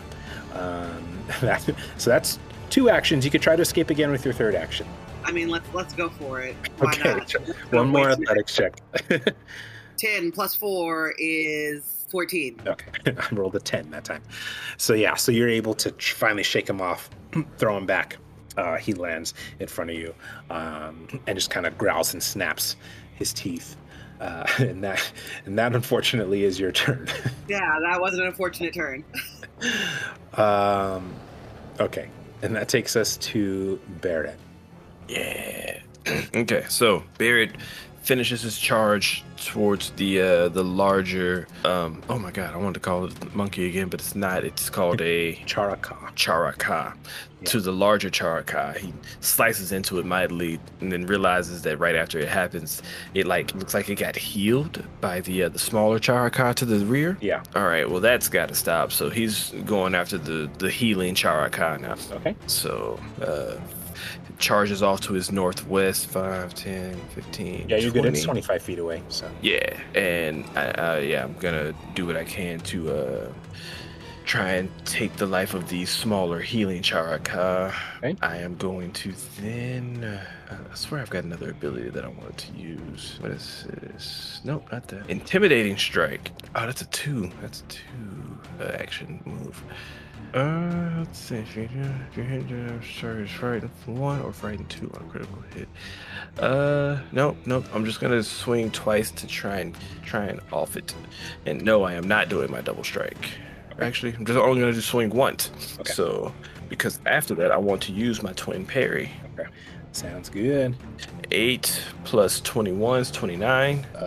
Yeah, I'm sure that hits. Let me make sure if it's a critical. That is a critical success. Nice. So 3d6, 1, 1, 6. So 8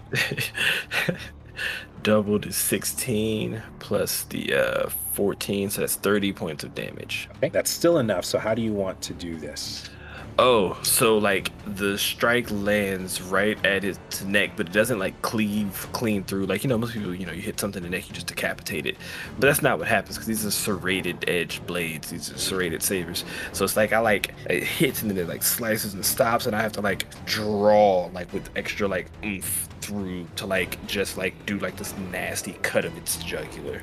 So its head doesn't come off. It's just like gushing blood, and like it's basically its neck got ripped in half. Ew.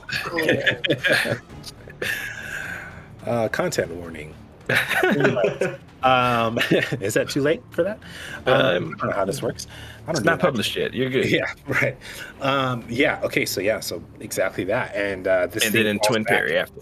Yeah, and then twin parry for your last action. Yes. Turning to face these other creatures, and it takes us to big homie. So he is going to. He sees himself now face to face with this dragon, and he doesn't know that it has reach. That's not metagame, so he's going to take a step back and is going to. Let me see. A step doesn't provoke, right? It does not provoke. So it is going to scream out in anger, slam its trident against its chest, and you see like its eyes start to like bulge with fury, and then it's going to take an attack against you with the trident. That is a 24 hit. That's a miss. A miss, okay. Let me go ahead and just do this little quick ditty.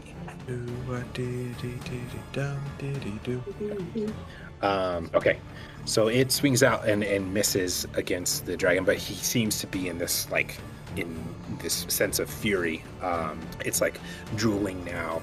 Its muscles, all of its muscles are tense, and like I said, its eyes are just kind of bulging with rage. So, and that will be the end of his turn, and it is now Coco's turn.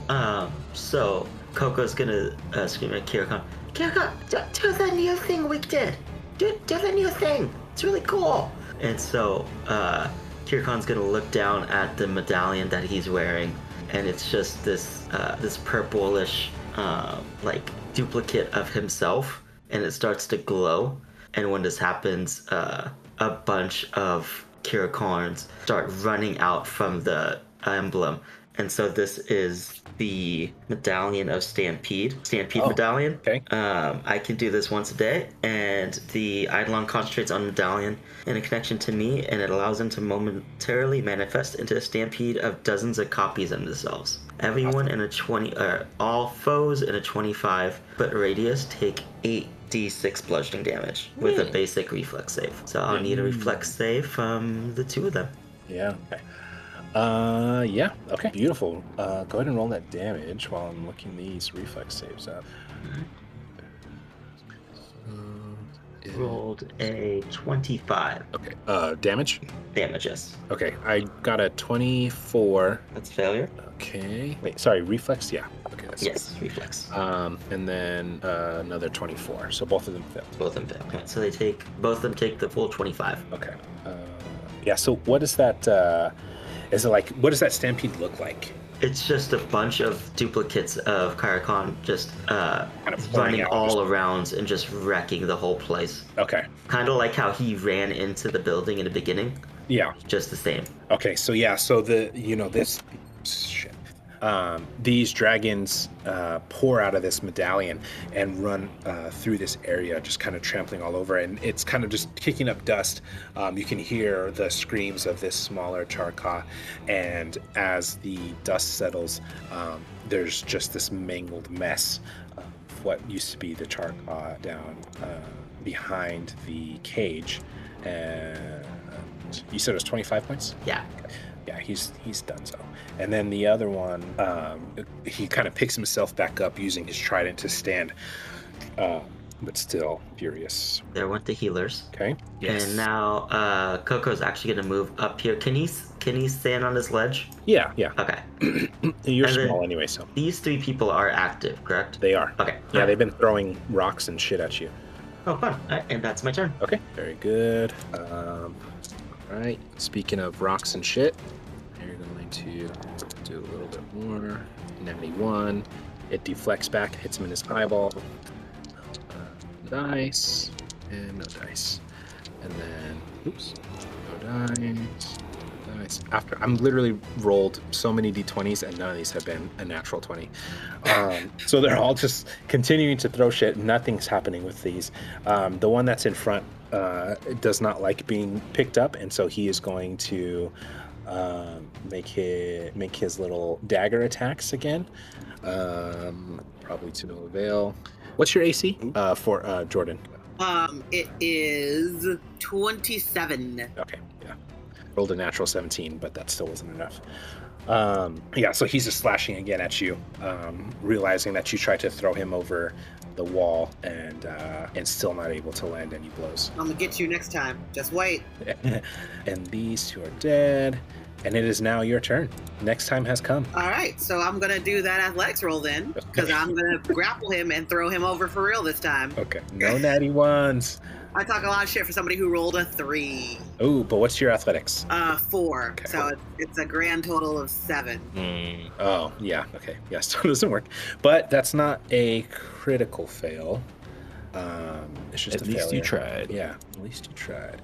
And let me just make sure. Grapple, failure. Okay. So yeah, so that's just one action though. And So instead of trying to throw him, I'm going to take my dagger of venom Mhm. and stab him. okay. I love how you're a bard and you've done 2 spells so far. Right? Hey, play your way. I'm just enjoying this this drama. So yeah, go ahead. So plus 17 to hit on this. I rolled a 9. Okay. Yeah, definitely hits. And roll for damage. Critical damage. 16. So 16 times 2 is 32.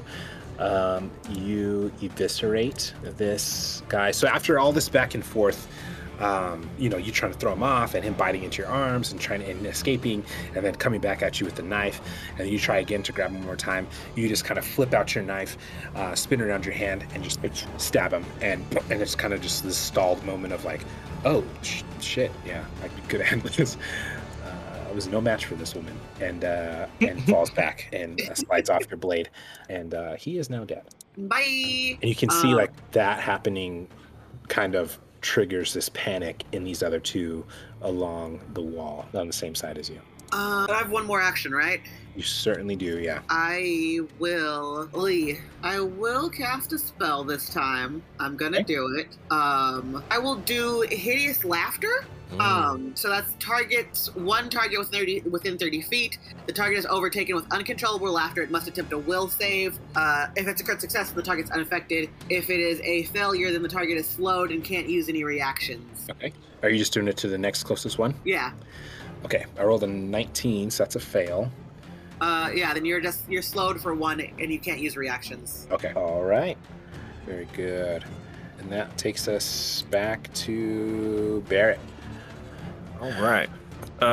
So at this point, there's nothing up here except myself, Coco, the dragon, and the larger monkey. So Yes. we're going to.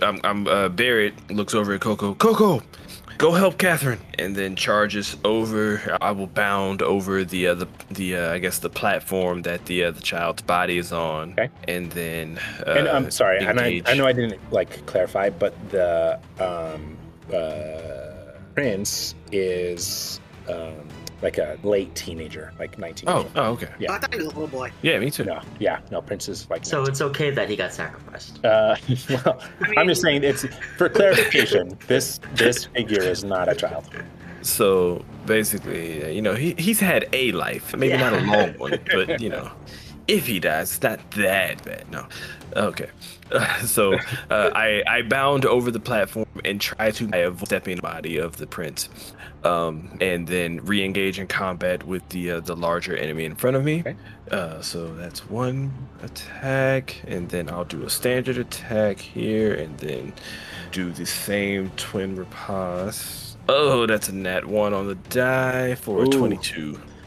All right. For your For a standard attack, for the yeah. Okay. Yeah. Yeah. So you jump up on this table and you go to like slide and attack, and as you slide, the table's just kind of slick with blood, and you overestimate how much movement you're going to take, and so you just end up sliding off, and kind of bump into the large Charaka and kind of step back, and he kind of turns, realizing that you're there, and you look the fool, but you're not taking any damage for it. It's just more embarrassing than anything else.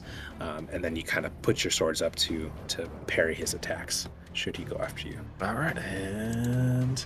All right, and it is his turn. So he is going to step away from where you are and swing, and he's gonna take a swing at each of you. First swing going for Barrett, which is not gonna hit. That's a 22 total. Second swing goes for Kirkan, and that is a, what is that, 28 total. That's it. That's a hit. Okay. And so that is gonna be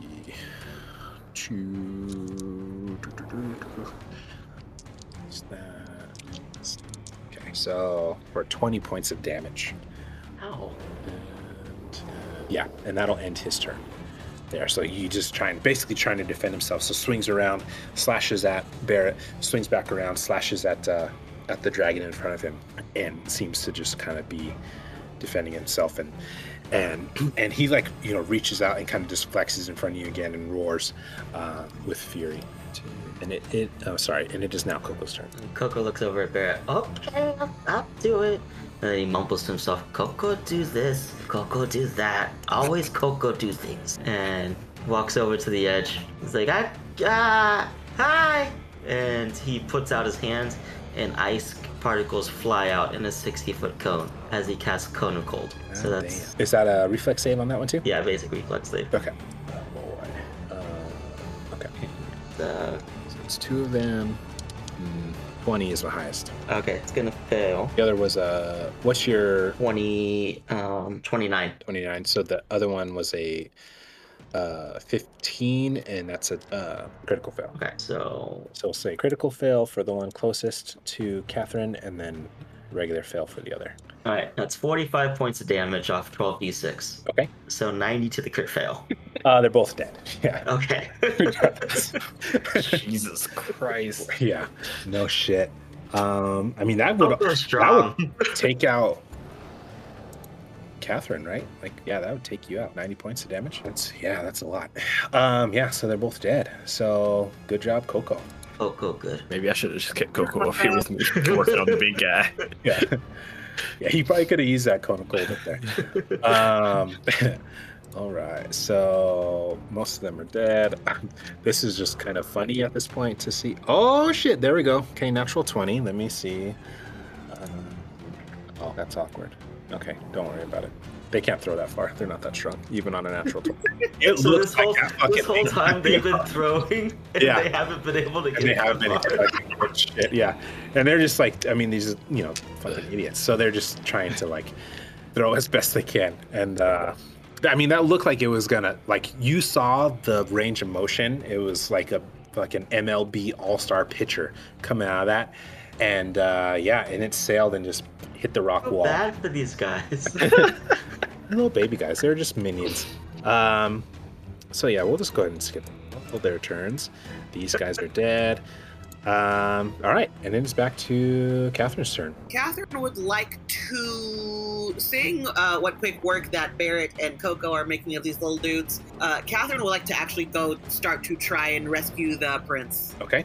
So you can move 90 feet, basically. So 30 there, 30 there, and then 30 there. You can get up to the altar. Yeah, I'll do that. I'll move up to the altar. So like just short of it, basically. So it is now Barrett's turn. Damn, is it my turn again? It is. Yeah. All right. Let's finish this, dude. Yeah. I both swords. I jump down from the platform, drag style, and I'm just like, and I'm a double strike this time. Double slice. Both attacks, no penalty. There's a 13 and an 18 on the die. So plus 21 comes out to 34 and 39. Yeah. Both of those are crits. Nice. Oh, nice. Okay. Oh, and no, I didn't hit him last time, so I guess he wouldn't still be bleeding. We definitely missed some bleed damage somewhere in We there. did. Yeah. Go ahead and roll one, and I'll roll a quick. Okay. DC. 3. Okay. All right. So it takes another 3. I didn't pass the check, so Okay. actually So do then- another one because I know for Yeah. sure there's more than one round. Yeah, so if he didn't pass it, Yeah. then he would have gotten another Didn't one. pass again So on the then second. another 2. Yeah. Okay, and so now I'm attacking again, rolling 3d6. Okay.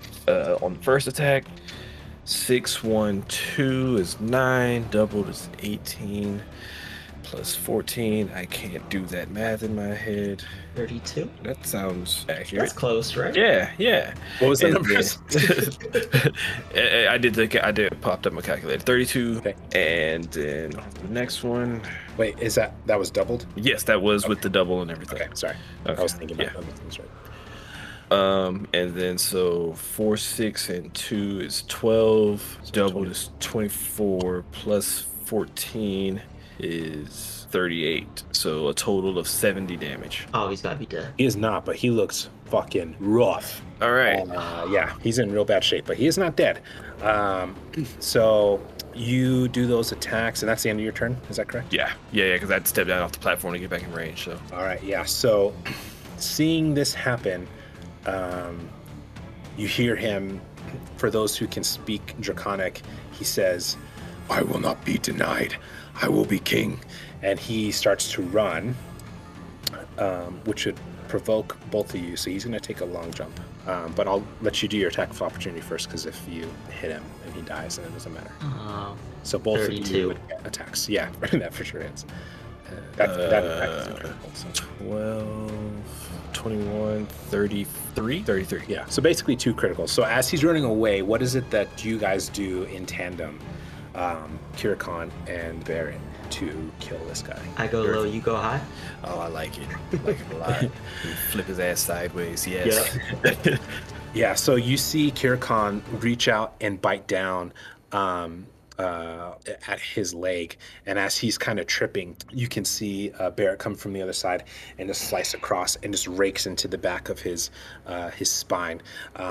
He just kind of topples in this disaster of a pose, and lays on the floor, bleeding out, and his blood is just black ichor at this point. Give me a perception roll, all of you, please. It's so disgusting that your blades are serrated. Like, Yeah, all for of sure. it makes it so Super much nasty. worse. I'm really happy I went with this. Shout out to Demon Slayer for the inspiration on the serrated blades. Yeah. It's a 27 total. Okay. 22 total. Okay. I rolled a natural 2, so a 17. Okay. So I think that makes sense story-wise too. So as you guys are doing this, Catherine looks at the table, the sacrifice table, and you guys have seen Prince Estebar before. You look at the table, and this is not Prince Estebar on the table. At the same time, Barrett is looking at the cage, now that you have kind of a second to glance, and you see that Prince Estebar is in the cage. So you're not exactly sure who was on the table, but Prince Estebar is still alive. Woo. We did it, guys. We saved the prince. Sorry to this other man who wouldn't know. And you see, like, when you're looking and kind of having this moment of celebration, the other 3 Charka, they take off, seeing all of this carnage and that they literally have no chance. They start to run, out of the cave. But in the cage itself is a beaten and weeping Prince Estebar. Is the cage locked or no? It is locked, yeah. Okay, so I work on getting the cage open. If I have to, I'll saw it, but I'd prefer to keep my blades, ready for killing things and not for just chopping through stuff. Yeah. So if any of you have thieves tools, which I think I'd say is probably reasonable. What's your thievery skill, Jordan, for Catherine's character? For Catherine, excuse me. 13. Yeah. So I think that's reasonable for you to have thieves tools. We didn't really talk about it, but I think that's absolutely reasonable. So if you want to go ahead and do a lock or a thievery basically check to see if you can make the lock. Absolutely. I rolled a 9 plus 13 is 22. Yeah, it's an easy enough lock that the Sharka are able to bust it open, and you guys open the cell. Prince doesn't really move. He's in this state of shock, and he's weeping, and when he does look up, he's looking at the sacrifice table. Are you okay, little dude? And he's trying to find the words, but he's just choked up, and you can see he just kind of he points at the table. I turn around and look at the table again. Taru. And so he's saying Taru, and I think let's have you guys, just for the sake of it, have all of you roll a society roll. Gonna come to a shock, but Coco doesn't have any points in society. Yeah, makes sense. Cool. That makes sense. So an 11. Thanks for playing. Barrett got a 29 total. Okay. So the best roll of the night for me, I rolled a natty 20. Nice. Plus 16 for society is going to be a 36. Damn. Okay, yeah, so the two of you, for sure, once he says Taru, you can kind of see through the sort of mangled mess in the blood. Taru is Prince's best friend, and most likely they were together when they got kidnapped, and that's why he's here. But Prince speaks up and he says they kept calling me a prince, and Taru, he just got so scared and so afraid for me. So he said he was the prince, and he just starts weeping, and it takes him some time, and he just, you can kind of hear him whispering I'm such a coward. I'm such a coward. I'm such a coward. And a little bit more time goes on. I just let them think that Taru was the prince. I didn't do anything to defend him, and I had to watch.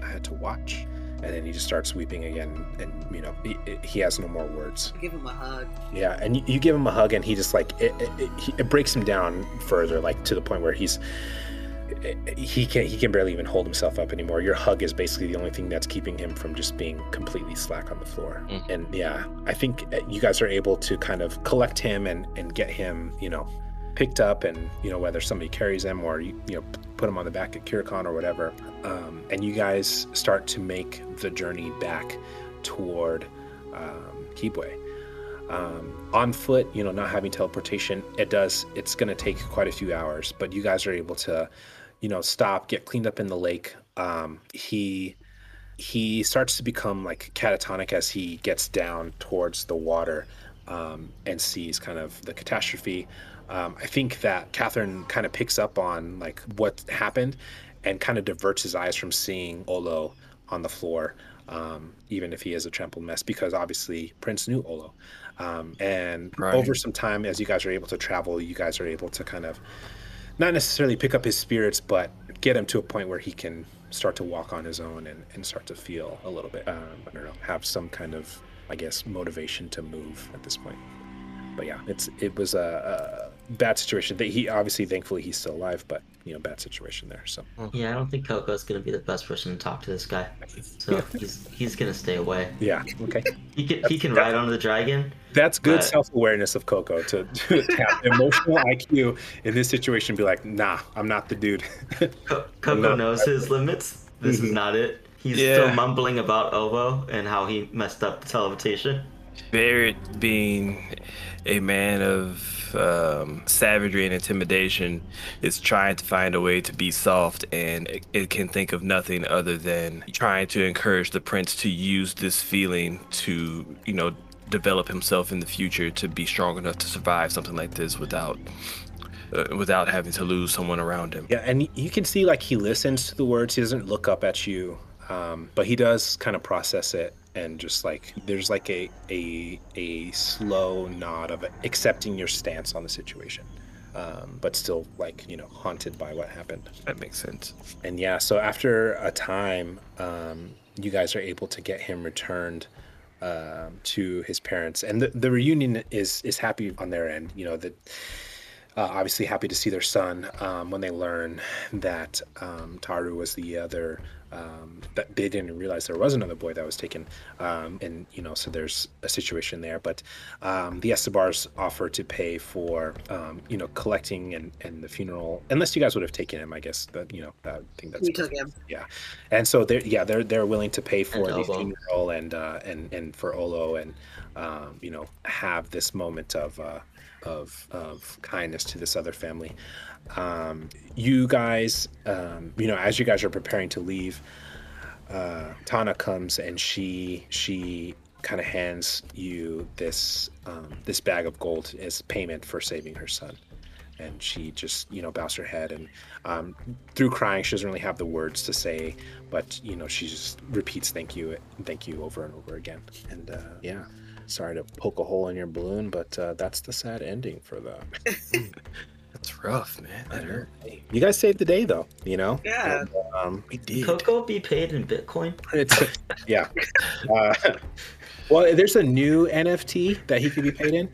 It hasn't Coco been. says Bitcoin, but it's like just tiny coins, like tiny coins. So once the party makes it back to their home, their domicile, the first thing he wants to do is check in with their, I won't say assistant, but they're like house guard. Yeah. And the first thing he wants to know is there still time left in the day to get to our parade? Yeah, so the parade has ended. It's been a full day just with the travel and stuff. I know, yeah. But Khadijah says, look, you're gonna have more parades, honey. These things happen, It's sad that this situation played out the way that it did, but you guys are always saving the city. There's always demons to fight, so your parade will come. All right. Yeah. I asked Khadijah if she made us a comfort dinner. She did. Yeah, she made a traditional Kibwe meal.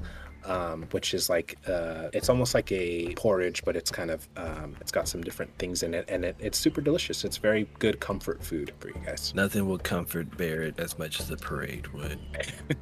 Kibwe has a lot of parades. Yeah. Like There's a parade every day for it's something random. Super arbitrary parades. So yeah, you'll get another one. He'll see one tomorrow. Yeah.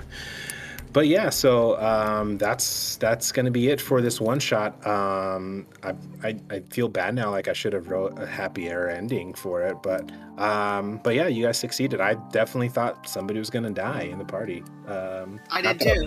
You guys, but it's just like, I wanted it to be challenging, and this was a lot of fun for me. I hope you guys enjoyed it. That was a lot of fun. Yeah, for sure. Good job, Navarre. Thanks, man. I say for my intro to Pathfinder, I'm actually like, I need to do more of this. This was good. Yeah, it's fun. I mean, especially, obviously it's hard jumping in at a high level and with limited time, but once you can kind of start to work through some of the feats that you have and do different things like that, it makes it a lot of fun. So I hope that hopefully this won't be the last time that we all play together. I'd love to do something like this again with you guys. So yeah, definitely looking forward to it. Cool. Well, I probably should get some rest. I know freaking Jazz is over there. It's like 11:30. So Yeah.